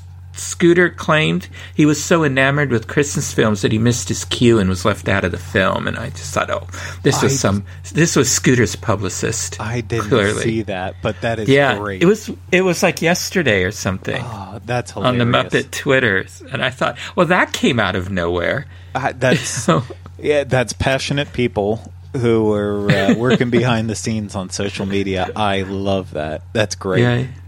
And the way they did the ghost, the spirit of Christmas Past, the puppeteers or Muppeteers were submerged with the Muppet in a tank of baby oil, backed by a green screen to record the performance. But that got too expensive, so they had to switch to water in order to get all the shots that they needed. Yeah, and I guess I should mention it since I already teased it, but I'm happy, at least as of now, to announce that we hopefully will one day see When Love Is Gone added back into the movie. Just very recently, Brian Henson, who's been doing a string of press for different projects, I know he's been talking that Dinosaurs, the TV series, is coming to Disney Plus. Earth to Ned is getting their second season on Disney Plus as well, so lots of good stuff. But then he also talked him up at Christmas Carol because Disney finally found the video master of it and the negative. And so the problem is for When Love Is Gone is that it got cut from the theatrical release thanks to everyone's favorite Jeffrey Katzenberg. Yeah. He did not. He thought it was too slow. Yep, and thought and too Muppet free. Yeah, exactly. And I feel like we've heard this story before, in the same in that same sense. But anyways, they had it completely cut from the movie, but then it did end up back in the VHS of the movie. So like, when I saw it in theaters, of course, not in there. But then when I watched it every single year growing up on VHS, it was in there. And then with DVD releases, one of the DVD releases, they had a full screen version of the movie where it was included, but then they had a widescreen version of the movie where it wasn't included, and I think it made it on Laserdisc. It made it as a part of it, and as of the time, it was the only widescreen version of it. I think it's on Disney Plus right now as a deleted scene in the extras, but I haven't. Oh, okay. I don't watch it on Disney Plus. I watch my own hard copy, so I only know what I have with it. But it was kind of in that limbo where it wasn't the original version. And I guess I read somewhere that there is a digital copy of it where they claim that it was in widescreen and high def, but basically the original copy of the song that they had, the best it could be is from Laserdisc. So with that being said, it could never be truly 1080 for Blu-ray or even above that to 4K. They needed to have the master, the negative, to be able to actually get it to 1080 quality for Blu-ray or beyond with 4K. And Disney had not been able to find it for years and years and years, but they finally surprised Brian Henson, who asked about it every so often. They finally surprised him and said, actually, we do have it, and we are restoring it. We're restoring the entire movie, and he doesn't know when it will be available, if it would be a release, if it's just going to be on Disney Plus, if it'll come this Christmas, if it'll be next Christmas. No one really knows, but they are working on getting an entire cut of the movie remastered with that original negative in place for When Love Is Gone, all in it, so it can be shown in its entirety in the way it was supposed to. And that is just super, super exciting. That is exciting. Yeah, there were two other songs, I guess, that were cut, but they were cut from the script, but they were never filmed. Yeah. But they're on the soundtrack. And they're not great. The one is the Bunsen, Honeydew, and Beaker song. Room in Your Heart. Yeah. And I like humming along to it, but it's not good. It got left off for a reason. Yeah, and then Sam the Eagle, Scrooge's headmaster, he sang Chairman of the Board. Also not great. It's so the stuff that made it in from Paul Williams, who of course did the original music on the Muppet movie, that coming back to do Muppet Christmas Carol, he knocked it out of the park with all the songs it ended up in, but the couple that got cut, it was for very good reasons. What I didn't know when I was doing my research is that in that scene, One More Sleep Till Christmas, and Kermit's staring up at the sky and a shooting star streaks by, I guess Brian Henson said this was a nod to the Muppet movie, where a shooting star flies over Kermit, and now this is a recurring element to frame Kermit with a shooting star. So they've done it on Muppet Treasure Island, Kermit's Swamp Years. It's a Very Merry Muppet Christmas movie. I think I did see that, and then the Muppets. Okay. So I didn't know that. That's a beautiful moment. It's time again for another Christmas short. One of my favorites on Disney Plus is a story that is sort of a prequel to the journey of Joseph and Mary to Bethlehem for the first Christmas day, and that is The Small One. And this was released on December 16th, 1978, with a theatrical reissue of Pinocchio, again, one of my favorite Disney films. This is the closest Don Bluth ever got to his own production at the Disney studio, and he's credited as the producer and director. And the origins of the small one actually goes all the way back to the 1960s. The story was announced to appear in the debut season of Walt Disney's Wonderful World of Color when the Disney TV series changed networks and went over to NBC. And The Christmas Tale had been popular for decades, with many people remembering the annual retelling of the story by Bing Crosby on his radio show in the 40s and 50s. And so the film was brought back into production over at the Disney studios when one of the newer generation of storymen, Pete Young, discovered the book by Charles Tazewell that was in the Disney library. And he worked on a storyboard at home and brought it to Ron Miller. And Young had said, what struck me was the story's warmth, and the relationship between the boy and downtrodden donkey is very emotionally involving. And Miller liked what he saw and thought it would be a very good training film. So to help polish the board slightly, Miller had veteran Disney board artist Vance Gary work with Young. And after several delays, the production began in 1977. And this was the first Disney production created exclusively by the new generation of animators at the studio, except for one old-timer, the directing animator Cliff Nordberg. And they worked on this in order to prove their ability that they could create a successful film. So Don Bluth was put in charge of the small one. He laid out the entire film and generally gave the animators the first and last drawing of each scene. And the small one is one of the rare religious stories by Walt Disney Animation, and it tells a Christmas story. And so, ordered by his father to sell his old small donkey, whose name's Small One, a Hebrew boy in ancient Israel takes up the donkey to the Jerusalem market. But he can't find any buyers there for Small One. Well, except one who wants the donkey for his hide. So the boy is about to give up when he meets a kind man named Joseph, and Joseph buys Small One and uses him to take his pregnant wife Mary to Bethlehem. And what's interesting is that there's a lot of voices in here that we know, but we've talked in previous shows about Hal Smith, who was on the Andy Griffith Show. He played Otis, the town drunk.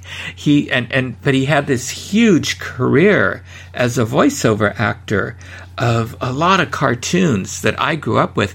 He voiced the auctioneer in this in this film. So anyway, now there are elements in here that would become standard for Don Bluth's later films. There's the touching scenes at the beginning where you realize the boy and donkey are more than friends, they're family. And Bluth frequently in all his films likes to show friends being very true and warm to each other. And, people that would sacrifice themselves for their friendship. Then next comes the horror and the dark side. And so the tanner that I mentioned, his shop is seen as a house of horrors. And, there's potions brewing, there's hanging carcasses and skins and things like that. And then through sheer hope and inner desire, the plot is resolved, because it's more than just luck that Joseph comes along in time to save the donkey. It's an unabiding faith that right will overcome all obstacles. Also, Don Bluth liked to use rotoscoping when he was animating, and you could see that in like Secret of Nim and his other features. So the character of Joseph was rotoscoped. Anyway, so there were more than 150 artists and technicians involved in this production. There were 100,000 final drawings for the finished film, which is, and more than triple that, were sketches, pencil tests, and rough animation. There are 3 songs: The Small One, A Friendly Face, and The Market Song. These are written by Don Bluth and Richard Rice. And for the first time since Sleeping Beauty, A choral sound was used. Chorus was used extensively used. They had a 12-voice choir and a 42-piece orchestra. But interestingly, this was a pivotal point for the studio. There was, Bluth had worked on Pete's Dragon, the animation for that, and he worked on Small One. So he had sort of gathered a group of other animators who agreed with his vision of animation. But there were those at the studio who felt Bluth's direction was wrong, because they felt that he was merely duplicating Disney's past and the quality of the old animated features, and that was the wrong direction to go in. This other group felt that the studio should go in more modern directions. And these were animators that came from schools that preached the free spirit of animation and emphasized experimentation or wild exaggeration. And this split the Disney Animation Studio. And very much like how the studios split in the 40s, where Disney animators thought continuing to create more and more realistic animation was wrong. Many in the 40s would break away and start the UPA studio.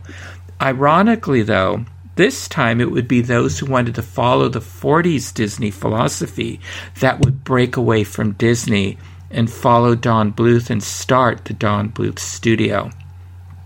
So this is, not only is this, I think, a lovely story and a beautiful little short, this is historic for Disney animation, because this split the studio, and it sort of led into that sort of dark time where they, that 70s animation that a lot of people just felt, the studio just wasn't at its creative best.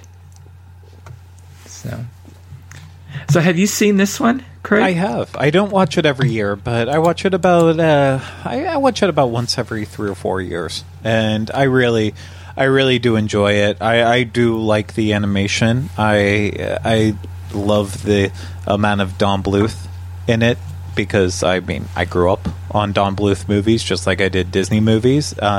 It's just it's one of those ones that I don't ever have that urge to watch it every single year, but it's definitely something that I'd recommend. If you haven't given it a shot before, give it one.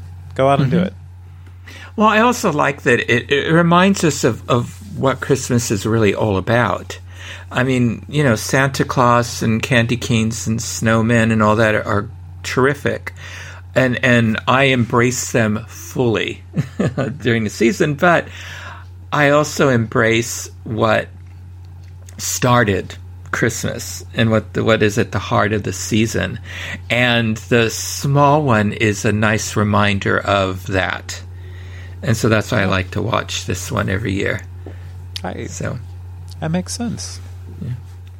But Great Garland, Craig's next films are so tinsel that I can hardly wait to watch them every year. Yeah, and it's I think we mentioned this on a show a couple weeks back as we started to mention it, because I said it wasn't on Disney Plus, and then lo and behold, that very week it made its debut on Disney Plus. Did. And I guess I conjured it in that way, but we have two of my absolute favorites from 2009 and then also from 2011, Prep and Landing, and then its sequel, Prep and Landing Naughty versus Nice. And these are animated specials that are 30 minutes long, that they were based on an idea by Chris Williams, but unfortunately he got busy, I believe, with Bolt, and he went off to direct that. And so even though he came up with the idea, it then was eventually made out and further developed by Kevin Dieters and Stevie Wormer's Skeleton. And it is just it is classic Disney, but in that 3D animation style. And one of the one of the people who was cheerleading this project more than anything else was John Lasseter at the time, when he was chief creative officer of Disney Animation, and he's part of the reason why it did come to fruition, and it actually made it there. And it is just it's a wonderful series in a sense. I wish they would have been able to make more than just the two, but basically Prep and Landing is just based around two elves. You have Wayne and Lanny, and Wayne is for the first movie, he wants to finally move on to his next step from Prep and Landing. He wants to be the director of the naughty list, and then he's ends up having to stay in Prep and Landing with Lanny, who is new to it. He's a rookie, and he looks up to Wayne, but he's a complete mess in every sense in the word. And but he's so enthusiastic. He graduated at the top of his class at Crinkle Academy. But he's just it was a small class. He's just not great. He is not good, and Wayne doesn't get he doesn't get that promotion, and so that leads to that same bitterness that we've all had when our hopes and dreams are kind of dashed. We lose enthusiasm for what we're doing, and unfortunately for Prep and Landing, they're the ones who are the first people in to get the house ready for Santa Claus. They have to make sure that the landing strip is set up. They have to make sure that the milk and cookies are out. The children are nestled snug in their beds. They go through all of that, and they make it to their house. There's a massive snowstorm happening at the house, and because Wayne is kind of slacking off, they haven't prepared the house, which that will impact little Timmy, who's in the house, and it then comes down to whether or not Wayne will have that change of heart to be able to muster up the energy and the enthusiasm he needs to get the job done. And I'm not going to ruin that for you, but they clearly made a sequel, so I don't think you would want to watch a sequel about an elf who wasn't able to get the job done the first time. But he's unless still, it's like, their time in rehab or something, 'cause which also would have been very interesting. But it does end happily. I will just say that, but it's on you to watch it. But the sequel, then, Naughty versus Nice, kind of picks right up with where we're leaving off, and in a way, but we're introduced to new characters. We have the Cool Elf Brigade, and that is the elves that are in charge of delivering the lumps of coal to the children who don't actually get their present from Santa Claus. So the premise of this one is slightly different, though. Wayne, he's at the top of his job with Prep and Landing. He's happy. He's having fun. Lanny has got his feet under him at this point, and he's doing better. But unfortunately, a hacker did steal some of the North Pole technology that they have, and it could send Christmas into complete chaos. And they need help. They need to get the technology back. They need to make everything okay. And of course, because Wayne and Lanny are the two characters that we're following, they have to take over the job. But unfortunately, they're not doing it by themselves. They're doing it with one of the elves from the Cool Elf Brigade, who also just happens to be Wayne's brother in all of this. The brother, of course, who, even though he is the younger brother and is in the Cool Elf Brigade, he just always constantly shows up his brother, whether it's getting the car that he wants, or doing more impressive things in the role and making Elf of the Year. All of that, he's always showing off in making Wayne not look as good. So that leads to a very, very stressful situation where they have to save Christmas, and a lot of the story also has to deal with the fact that the child that they are trying to save Christmas from is having a lot of issues with a sibling that definitely she can see a lot of Wayne and Noel in, and see a lot of their situation in her position. And so they have to save Christmas. And if you thought that this one was going to end badly, well, it doesn't. But overall, these two shorts, they're just...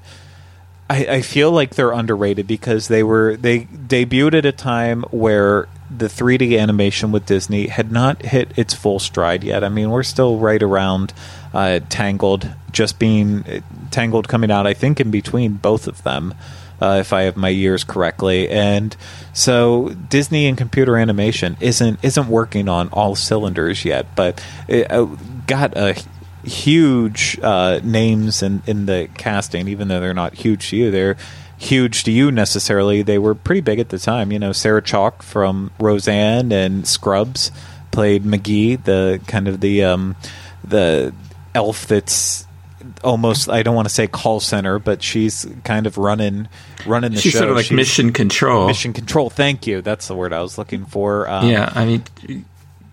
of like for airplanes. Yes. She's up there in the tower, control tower. Exactly. And Dave Foley, who a lot of people know as Flick from A Bug's Life, or if you're like me growing up in the 90s, Kids in the Hall, Dave Foley. We have in the sequel Rob Riggle, who's basically in every single comedy movie now, played Noel. And Chris Parnell has a voice in it from SNL. There's so many recognizable voices in it. So the animation is just, I feel like it's perfect. The voices just match it so well. They hit music in this so well. Having the Christmas song with Nat King Cole. Opening with chestnuts roasting on an open fire, like it just they hit everything about these specials exactly how they needed to. And even though you could look at them as, oh, they're TV specials, how are they going to stand the test of time? I actually think the Prep and Landing has gotten better with age and will stand the test of time as long as people keep watching it. Absolutely. I also love how they brought in modern technology to show how Santa adapts. I always like those films. Like, that little gingerbread man, or GBM, that they use. It's like a tool out of Star Trek or something, like their scanners or something. Tricorder does everything. And, the tail hook landings that they have, and the little angel air guns and the sparkle blasters. I mean, all these things that, how they have the Christmas designs for them and all of that. And there's a lot of little there's a lot of little things in there. One of the things that I learned, I always wondered at the end, it says that it's dedicated to Walter A. Fuller. It says, the final film, there's a credit line, in loving memory of Walter A. Fuller. And I thought, who is Walter A. Fuller? And so he was an air traffic controller at Bob Hope Airport in Burbank, and he was a neighbor of Susie Coffer, who worked in development at Walt Disney Animation Studios. So she was able to arrange for Dieters and Wormer Skelton to meet with him at the Burbank Air Traffic Control Tower in spring 2008, because they were looking for insights and terminology they could incorporate into the scenes featuring Maggie, who performs similar functions for Santa Claus.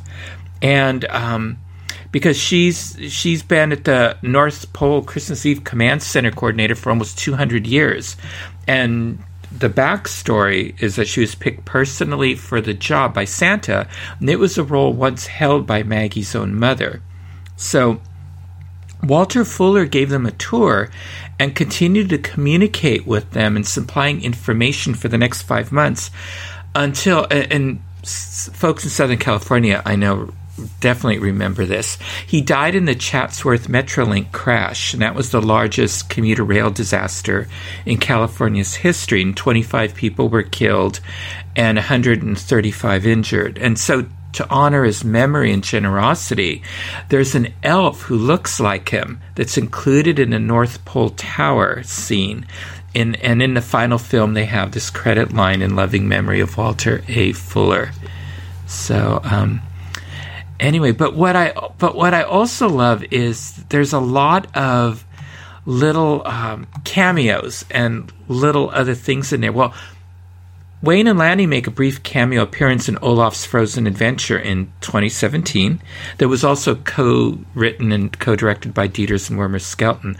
When Olaf is standing in front of a fireplace watching 4 children in nightgowns hang up their Christmas stockings, to the far right side of the mantle are carved wooden figures of the 2 characters of Lanny and Wayne, right next to a Yule goat that I guess is a Scandinavian tradition.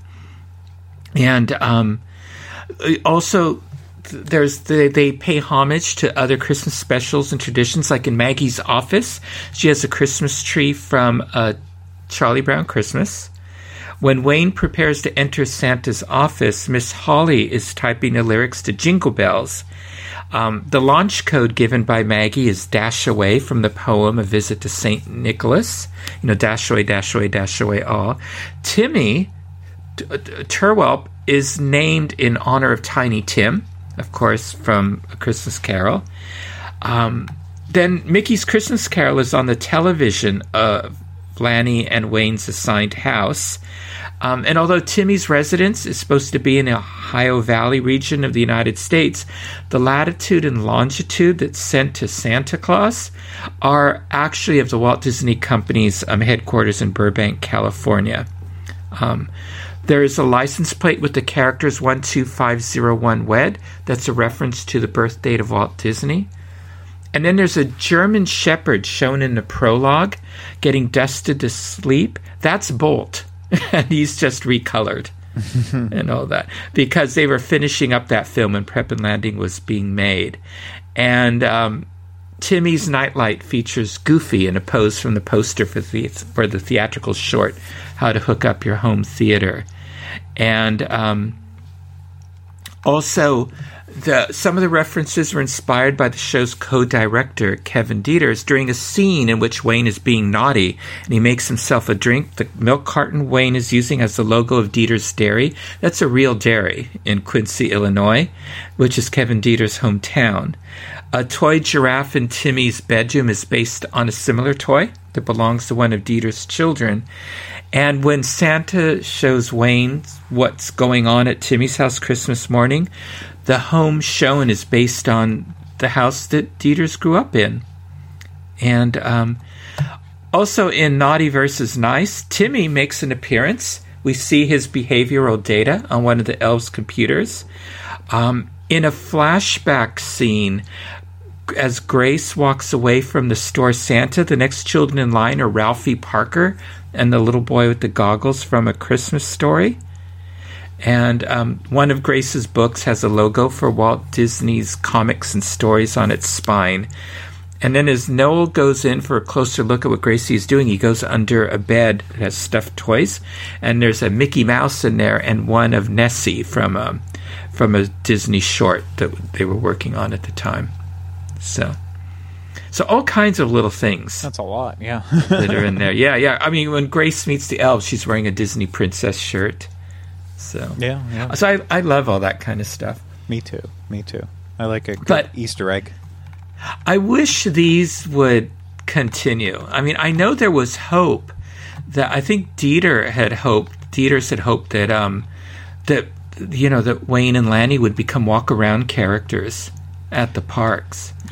And I think that would be great at Disney Hollywood Studios during the Christmas season. Yeah, I could see that. Even, walk around characters. They'd be a little tall. It's a little bit hard to justify that, but I also look at, even though it's not happening this year because of where we're at with the 2020 pandemic, if this was a normal year right now, I would be wishing, as much as I love recording with you, Michael, I would be wishing that I was back at Hollywood Studios watching Jingle Bell, Jingle Bam, yes. Which is literally a Christmas show that basically takes the characters from Prep and Landing and makes them the star of this show, where they just intersperse Disney Pixar clips inside of it with the Christmas theme, but the heart of the show is Wayne and Lanny in Prep and Landing. So it clearly it still has a life to this day. That fireworks show debuted, I think, in 2015 or 2016.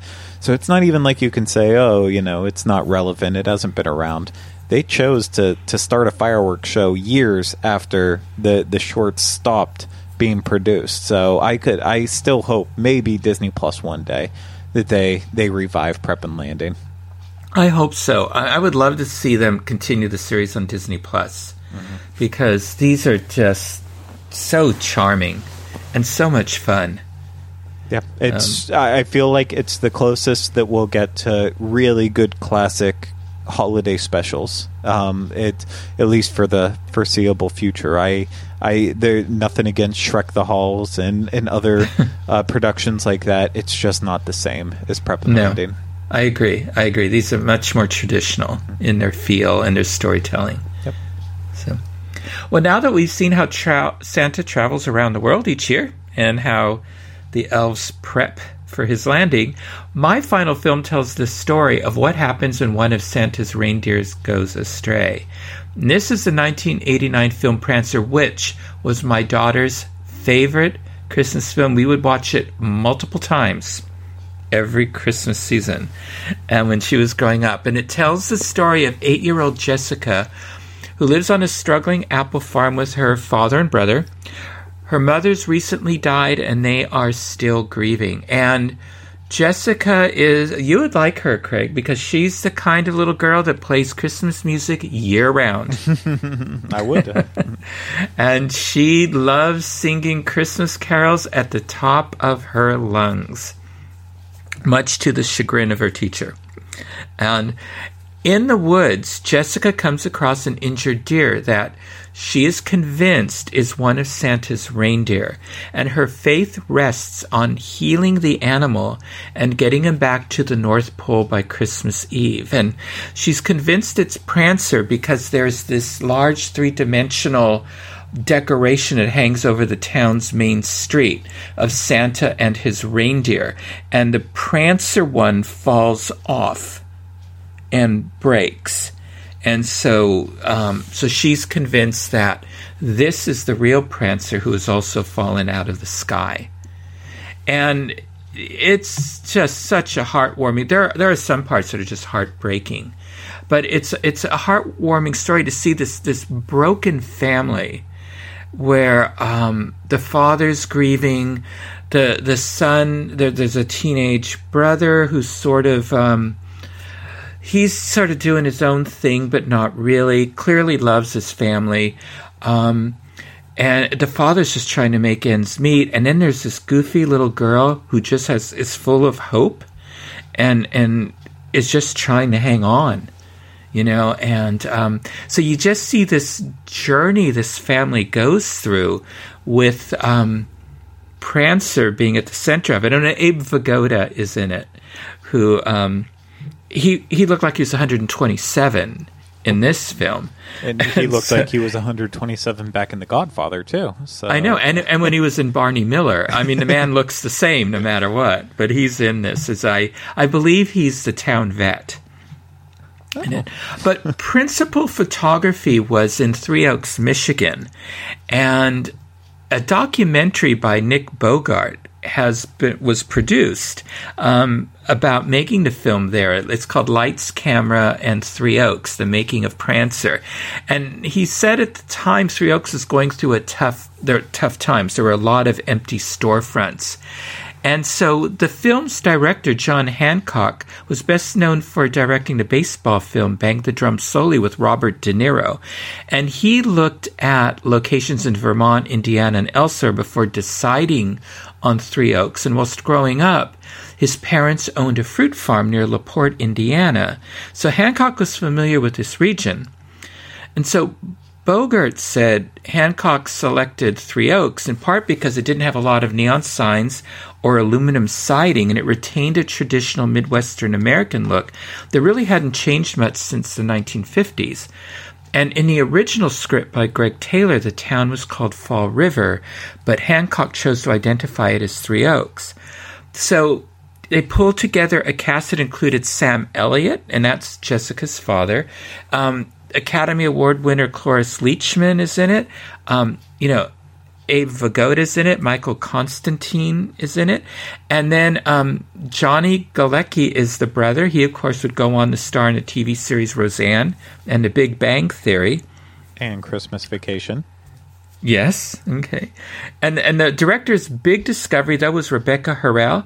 And this was her very first movie audition, and she plays Jessica. And, we talked about how Roger Ebert and what he said about him up at Christmas Carol and all that. He singled her out for praise. He called her a very attractive and talented little actress in an interview for the local newspaper, the Herald Palladium. And I think she's gone on now. She also films documentaries. She's a director of that. But behind the scenes, this film had some bumps along the way. There were a number of live reindeer who, took on the role of Prancer, and they were a bit difficult to deal with. And you can see in the film, these were not tamed beasts. They were housed in a nearby Galilean horse farm, and these stand-ins for Prancer came from Alabama, and according to what I read, they bordered on being untrainable. Okay. They were either camera shy or they just were downright stubborn. They refused to look into the lens, and at times they were dangerous, and they would aim their antlers at whoever was nearby. The only thing that seemed to calm them down were keeping bananas on the set. And so Hancock said they would let the camera roll through 1,000 feet of film, trying to get shots of a reindeer looking directly into the camera, and he didn't get any. And also, Bogart, who did the documentary, noted that reindeer must be allergic to gluten after Hancock recalled that the apple pie eaten by Prancer had to be made with special crust that didn't include flour. And they also had to deal with below-average amount of snow that year, using both an indoor set built in LaPorte that recreated downtown Three Oaks. And they also had to do manufactured snow on demand, and they had to put cotton bunting on rooftops, and then the foam carcinol, which is used for emergency landings, airport landings, and instant potato flakes blown into the air with large fans to create the snow. But they said they had to sweep up the potato flakes right away after shooting, because if the reindeer ate them, the flakes would swell in their stomachs. But they said it looked totally real in the film, which it did. And some of the scenes were shot at other locations, and so the exteriors don't always match up with Southwest Michigan because, they have mountains. But much of the local landscape was featured. They did a sweeping aerial shot of the town, and that was a model that was created by a local craftsman, Don Bowman. Scenes were filmed at the United Methodist Church in Dreyer's Meats, although that footage ended up on the cutting room floor of Dreyer's Meats. They used a lot of locals in the scene, the local choirs from the church and all of that. They had their premiere. The world premiere was actually at the cinema there, and so at the LaPorte Cinema, and so a lot of the Three Oaks residents were in attendance, and they all enjoyed recognizing the familiar faces and buildings. When I was reading the reviews and all that, they said that that all of the actors there at the film, they were all really nice and interacted with the townspeople, except for one actor, and they wouldn't say who it was. And so now I'm trying to figure out who it was. I'm wondering if it was Abe Vigoda. I don't think it was Abe Vigoda. He used to go on Conan all the time and was really goofy and had fun with it. So I'm gonna believe it wasn't Abe Vigoda. Oh, maybe I don't know. Anyway, and the movie initially drew mixed reviews, but it came to be a holiday favorite, and it plays regularly on TV and all of that. There was a direct-to-video sequel, Prancer Returns, released in 2001 with a new cast and crew. I own it. I have not watched it yet. So I'm not too sure what that's about. I assume Prancer returns, and he has to get back in time for Christmas. But if you drive to Three Oaks, which is in the southwest corner of Michigan, closer to Indiana and Chicago than Detroit, it's obvious Prancer has been there. From what I've been able to figure out, there's a billboard picturing Prancer that welcomes visitors to town. Children can have their picture taken with a decoration of Santa and all of his reindeer, except Prancer. The three-dimensional display that hung over the town's main street in the film now sits on the post office lawn just across from the church. And there's a hole in the reindeer lineup for Prancer, who, as I mentioned, fell from the sky in an opening scene. So this is a sweet film. It's a nice story. It's just, just the journey that the family goes through to help the daughter who believes this is really Prancer. I mean, it really just brings them all together and gives them hope again, because they're in such grief. And for them, and they just realize that they still have each other, and that they're going to get through this. It's just a wonderful film, and so I really recommend it. Again, this is, if you haven't watched it, watch it this season. I think it's even more poignant, this season. So definitely add Prancer to your list. Yeah. I've watched bits and pieces of it over the years. As it's been on TV, but never. I don't think I've ever watched it start to finish. So I might have to consider that this year. I'm sure I have seen it completely in its entirety, watching bits and pieces of it. But it's always different when you watch a movie start to finish. You kind of just get it a little bit more. I agree. Well, it's fitting that we close out our Christmas film episode with a look at how Santa prepares for the big night. Yes, our final one that we're going to talk about. I'm not actually going to go into a ton of depth on it, because this isn't actually, like a couple other things we've mentioned here, this isn't the first time that we've gone in depth on this short. It's not even the first time this year. We went into it on our Silly Symphonies episode where we talked about our favorite ones, and it had to get brought back up again, though, for this one, and that's Santa's Workshop. I wish we could have been sitting here talking about the night before Christmas as well, and saying that we had both Santa's Workshop and its sequel on Disney Plus, but unfortunately not. Christmas did not come for us this year. Instead, we got the Lego Star Wars Holiday Special and Godmothered. But I actually enjoyed Godmothered. I thought that was... I haven't watched it yet. It's cute. I liked it a lot more than Noelle last year, and I pretty much hated that. But we went so in depth on the history. I'm sure Michael's going to share some of the bigger notes about it. But if just a brief talk about it, Santa's Workshop, like I said, it's the first of two Silly Symphony shorts that feature around our favorite St. Nicholas, Santa Claus. And Santa's Workshop, the one that's on Disney Plus, is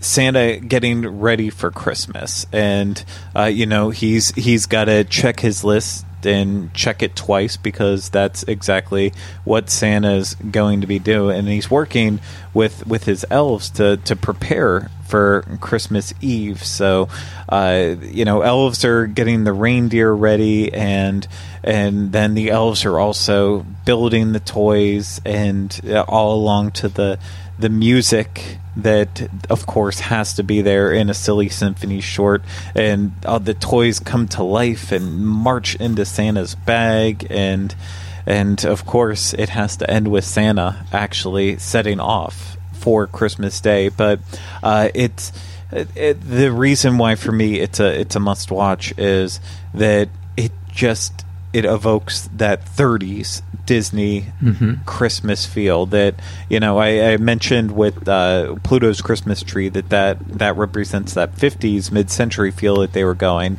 and that they use in a lot of merchandise and stuff today with Mickey Mouse. On the flip side is this 30s feel that if it was a normal year, we'd be able to walk down Buena Vista Street at Disney California Adventure and feel like we're seeing this era represented, seeing window displays that show off scenes that pay homage to Santa's Workshop and The Night Before Christmas. It's a moment captured in time that just is one of those extra moments that just evokes Christmas for me. Much like I said Santa does in Miracle on 34th Street and Pluto's Christmas Tree does, and even Muppet Christmas Carol to a point. This also, this has defined my look of Christmas and with Santa, and it's just it of course has its moment that with a little bit of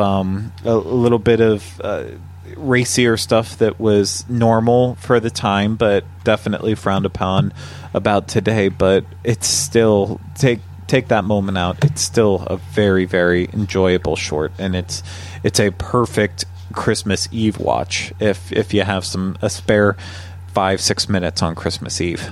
Mm-hmm. Yeah, I agree with you. And this was like a big jump in animation quality for the Walt Disney Studio in terms of the color and the quality of the animation and the lushness of it. Some of Walt's top animators worked on the film, like Art Babbitt, Freddie Moore, Jack Kinney, Ben Sharpstein, Norm Ferguson, Clyde Geronimi, Les Clark. Walt even voiced one of the elves. So when Santa reviews letters from children, the name of Billy Brown comes up, who hasn't washed behind his ears for 7 years. So Santa tells a nearby elf to include a cake of soap with Billy's presents of a Noah's Ark. And the elf responds, "Okay, a cake of soap." And that was Walt Disney doing his falsetto that we've all come to know. So that's a nice little touch in it. But, go back and listen to our Silly Symphonies. I think that's episodes 152, 153. I go into a lot more detail on this film. There was a lot that's been edited out over the years, and we get into that. Talk about a hidden Mickey there that's in the film.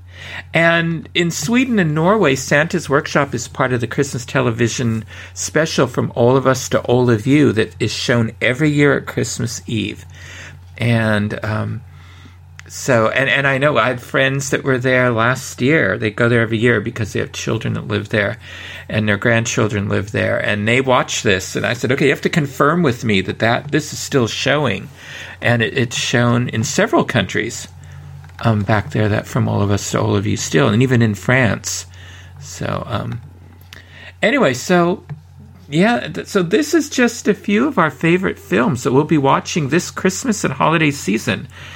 And of course, we have so many others on our list that are on other streaming services and in our library. Exactly, and that doesn't even include what we've also missed on Disney Plus with the Santa Claus and the Jim Carrey Christmas Carol that we're clearly going to watch, and a lot of those other good ones too. So I'll have to rewatch that to see if my memory of it is as bad as I recall. Michael, just don't. I will fly to California, and I'll hit you or something, and it'll get the same outcome. My bad Christmas Carol version this year might be that one on FX. It's on Hulu actually now. That is just dreadful. It might make the Jim Carrey version look good. So gasp. But we hope some of our favorites are yours, and that we've introduced you to a few new ones that you'll check out. Maybe make them part of your tradition. If you have favorite films not on our list, be sure to let us know so we can check them out. But now it's time to take a look back for the last time in 2020 at This Week in Disney History.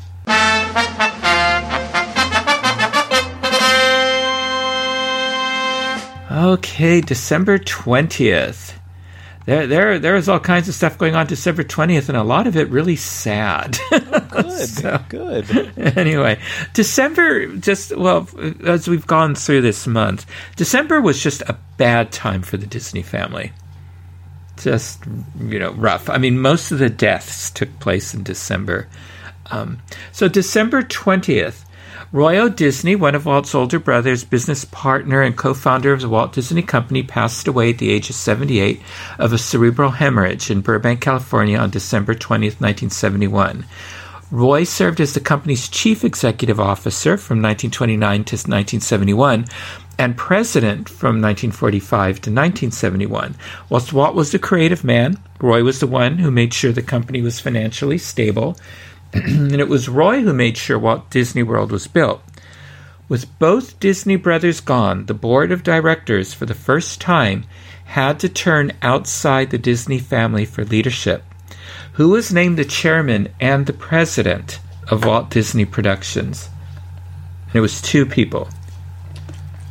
I know just because of past events that have happened in the past 9 months or so. I know that chairman was Don Tatum. Correct. But president, I'm gonna let you give me president. I'm happy. Card Walker. Card Walker. Okay, I could have got there. Yeah. Okay, good. Okay, December 21st. An Imagineer, master model maker, and Disney legend was born in Pekin, Illinois on December 21st, 1913. A tribute to this person is on a Haunted Mansion tombstone that reads, "Here lies good old Fred. A great big rock fell on his head. R.I.P."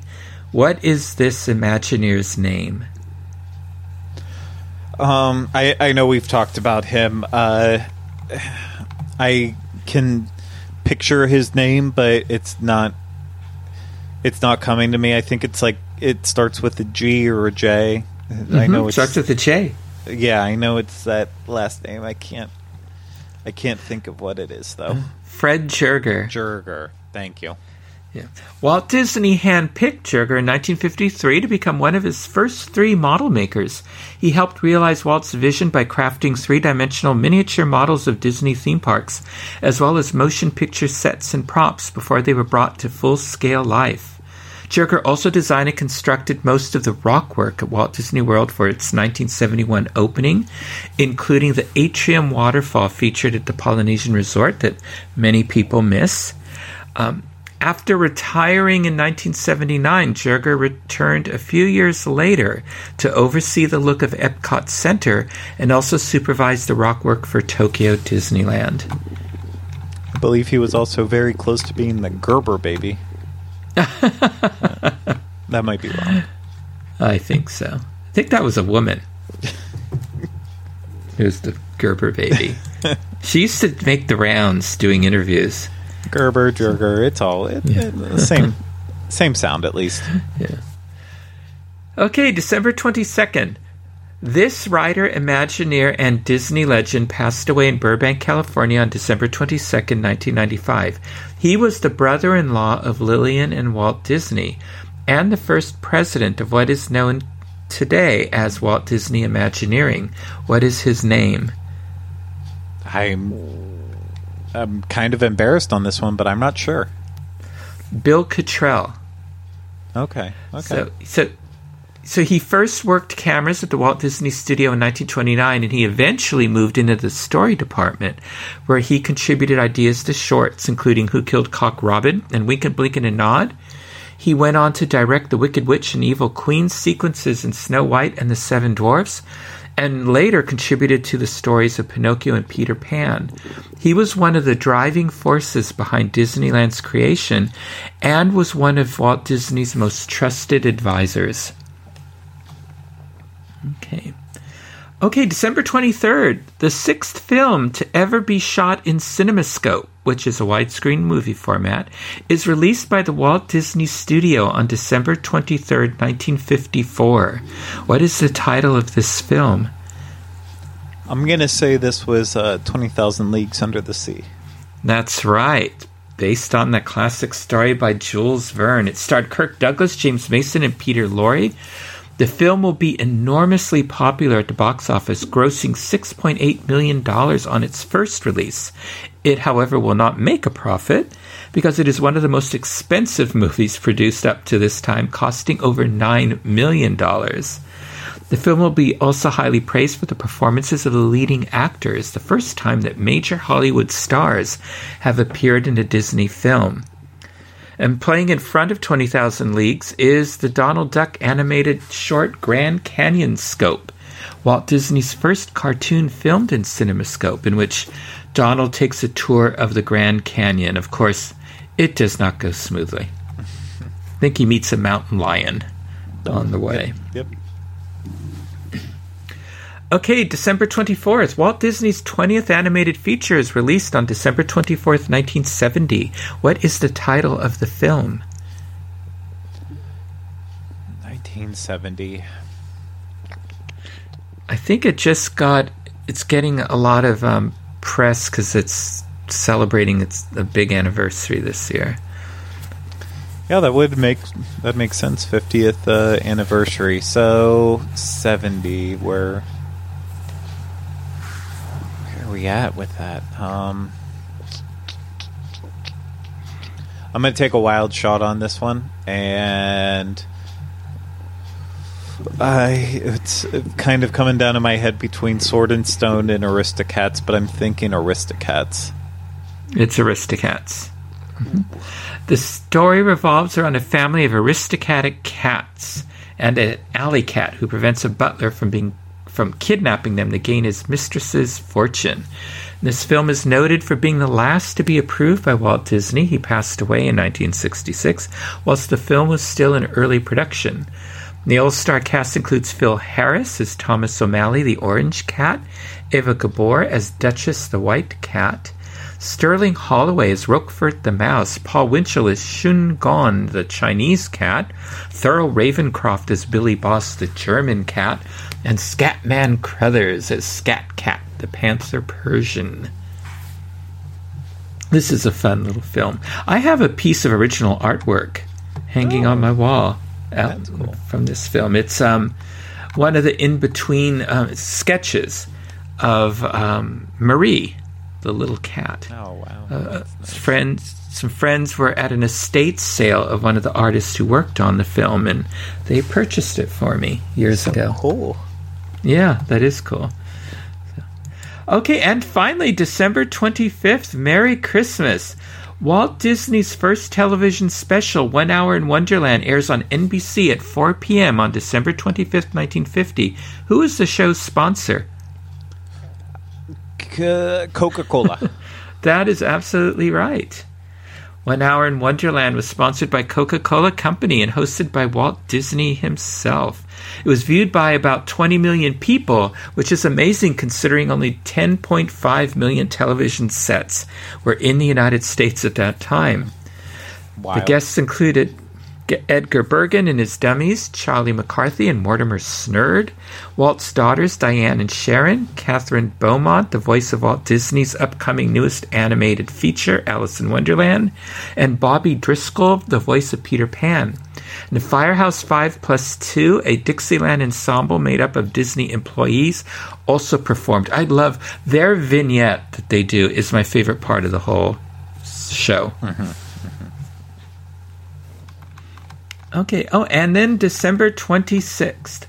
First televised on NBC on December 4th, 1957, this episode of Walt Disney's Disneyland series is released to theaters on December 26th of 1957 as a 49-minute mini-feature directed by animator Ward Kimball. What is the name of this mini-feature?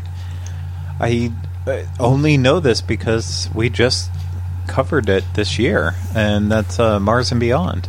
That's correct. Mars and Beyond. Very good. You did nicely to end out our year. Thank you. It was hard for the first couple, but then I feel like I made up for it. Got a Christmas gift at the end with some easier questions. Good. Well, Merry Christmas. Well, since we've been talking about films and Disney Plus and Hulu, and there was the big Walt Disney Company's investors meeting last week with all their announcements and plans for Disney Plus and some of their theatrical releases and all that. So what announcements are you most excited about from that meeting? I know you talked a little about it on our Walt Disney World show earlier this week, but... Yeah, I'm. There's a lot of intriguing things coming. I'm going to stay away from the theatrical releases because, as much as I'm excited about like Rogue Squadrons, directed by Patty Jenkins of Wonder Woman fame, and a couple other ones mentioned, that I don't know why they were included on this because it was solely about Disney Plus, and then. It was like they wanted to throw in theatrical releases, too, for some odd reason. Well, I will say... Probably to show they're not Warner Brothers and that they're not totally abandoning the movie theaters. Well, and that is a good point. I think that was part of the decision-making behind it. I will say one of the theatrical releases that is upcoming, Cruella, that we got to see a little bit of... at the D23 Expo, and I believe we've talked about it on this at least once. I did have a link to the media actual portion of the broadcast, so I did not get the cutaways when they went to show like a trailer or anything. I know some of them I didn't get them either. Those sizzle reels, I didn't see those. Yeah, I know a lot of them have already been released. Yes, like all the Marvel ones were released right away, but I was able to see a couple of them that weren't, and like so I got to see Cruella, the trailer for that, or well, they called it a sneak peek, but it was basically a trailer with Emma Stone also talking in it, and it actually looks pretty fun. So I'm still very skeptical.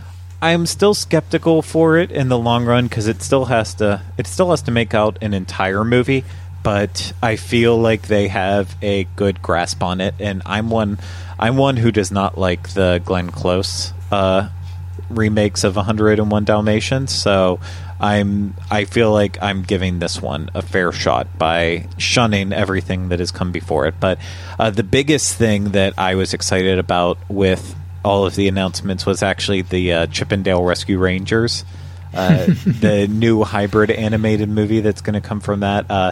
That was another one where I got to watch the actual the little animation test that they put together for it.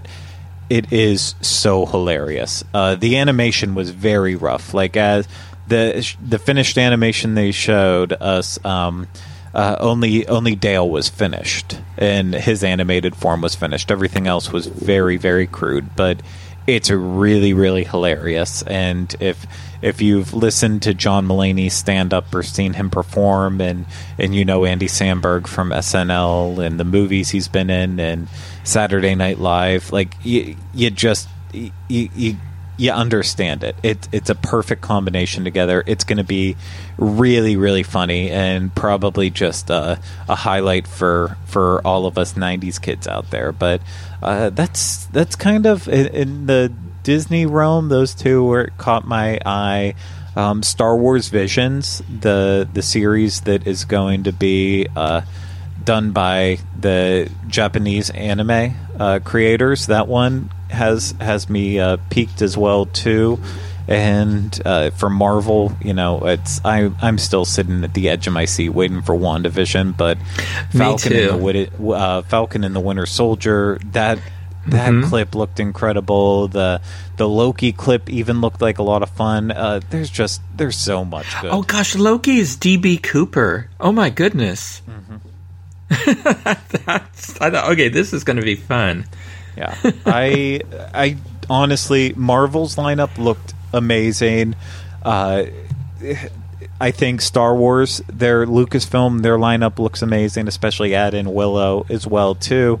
Disney, it's not as solid like a lot of the animated series that they're doing. That's like Moana and such. Baymax.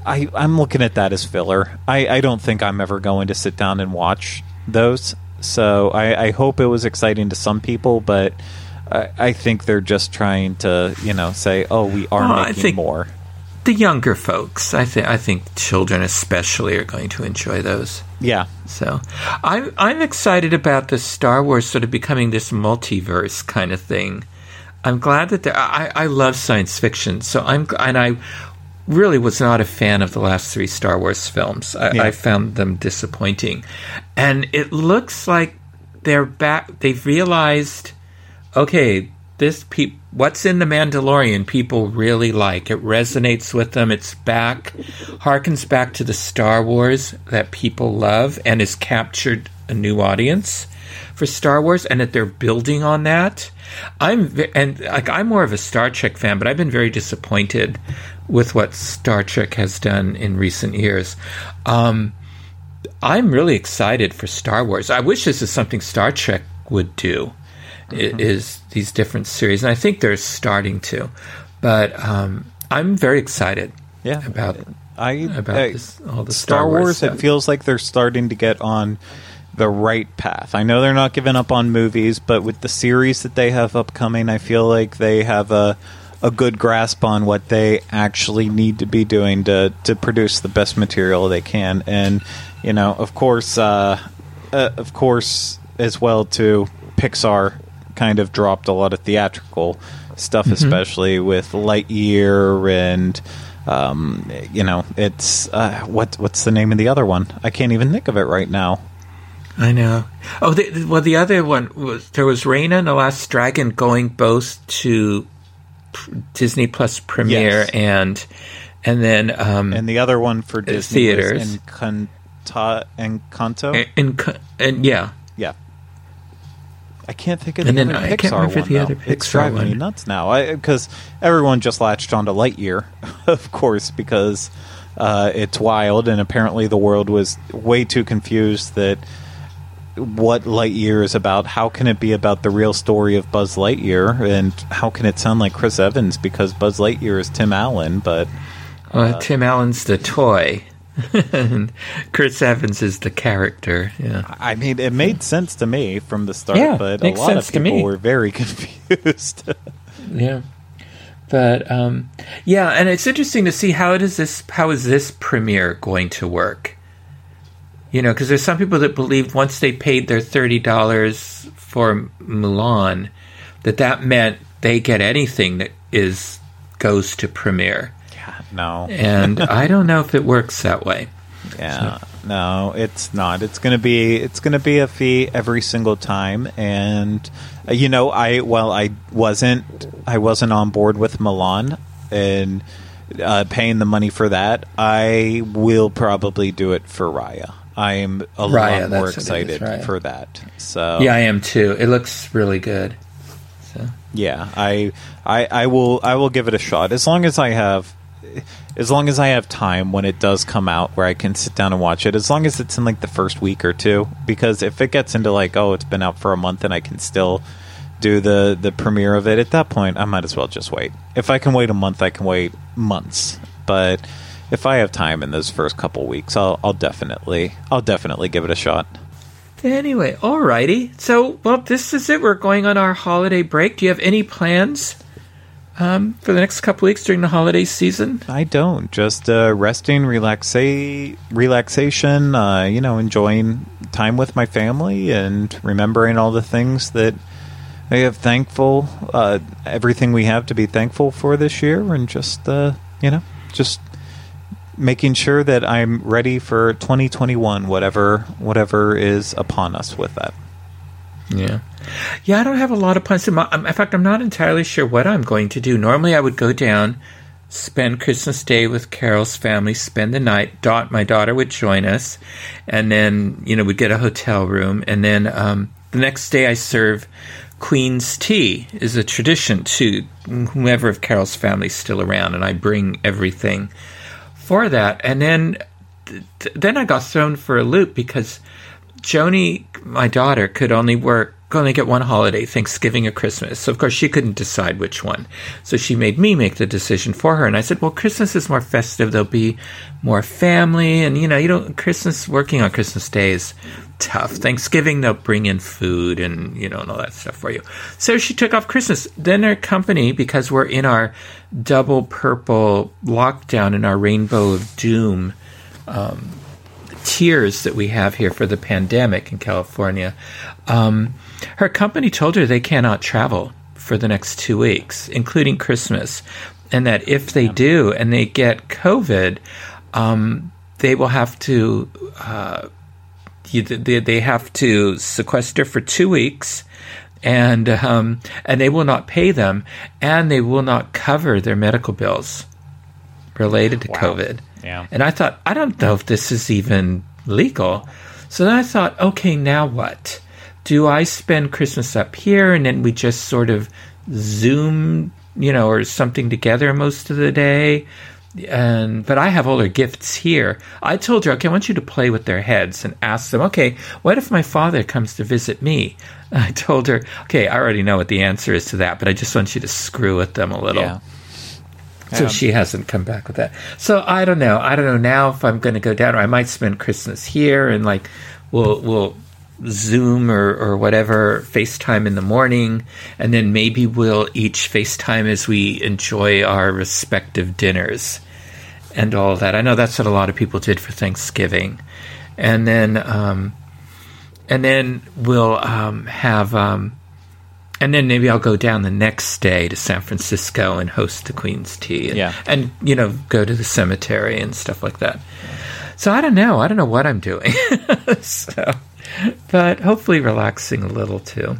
The house is in great turmoil because it's being painted in the interior right now and all that. So anyway, but overall, I'm hoping it's going to be a very nice season for everybody, and that we have a great, big, beautiful 2021.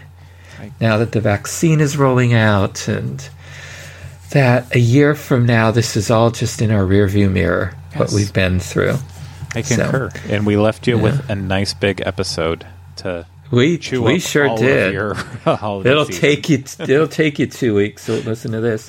And we're at the end of another year of Connecting with Walt. It's been a fun 5 years. Yeah.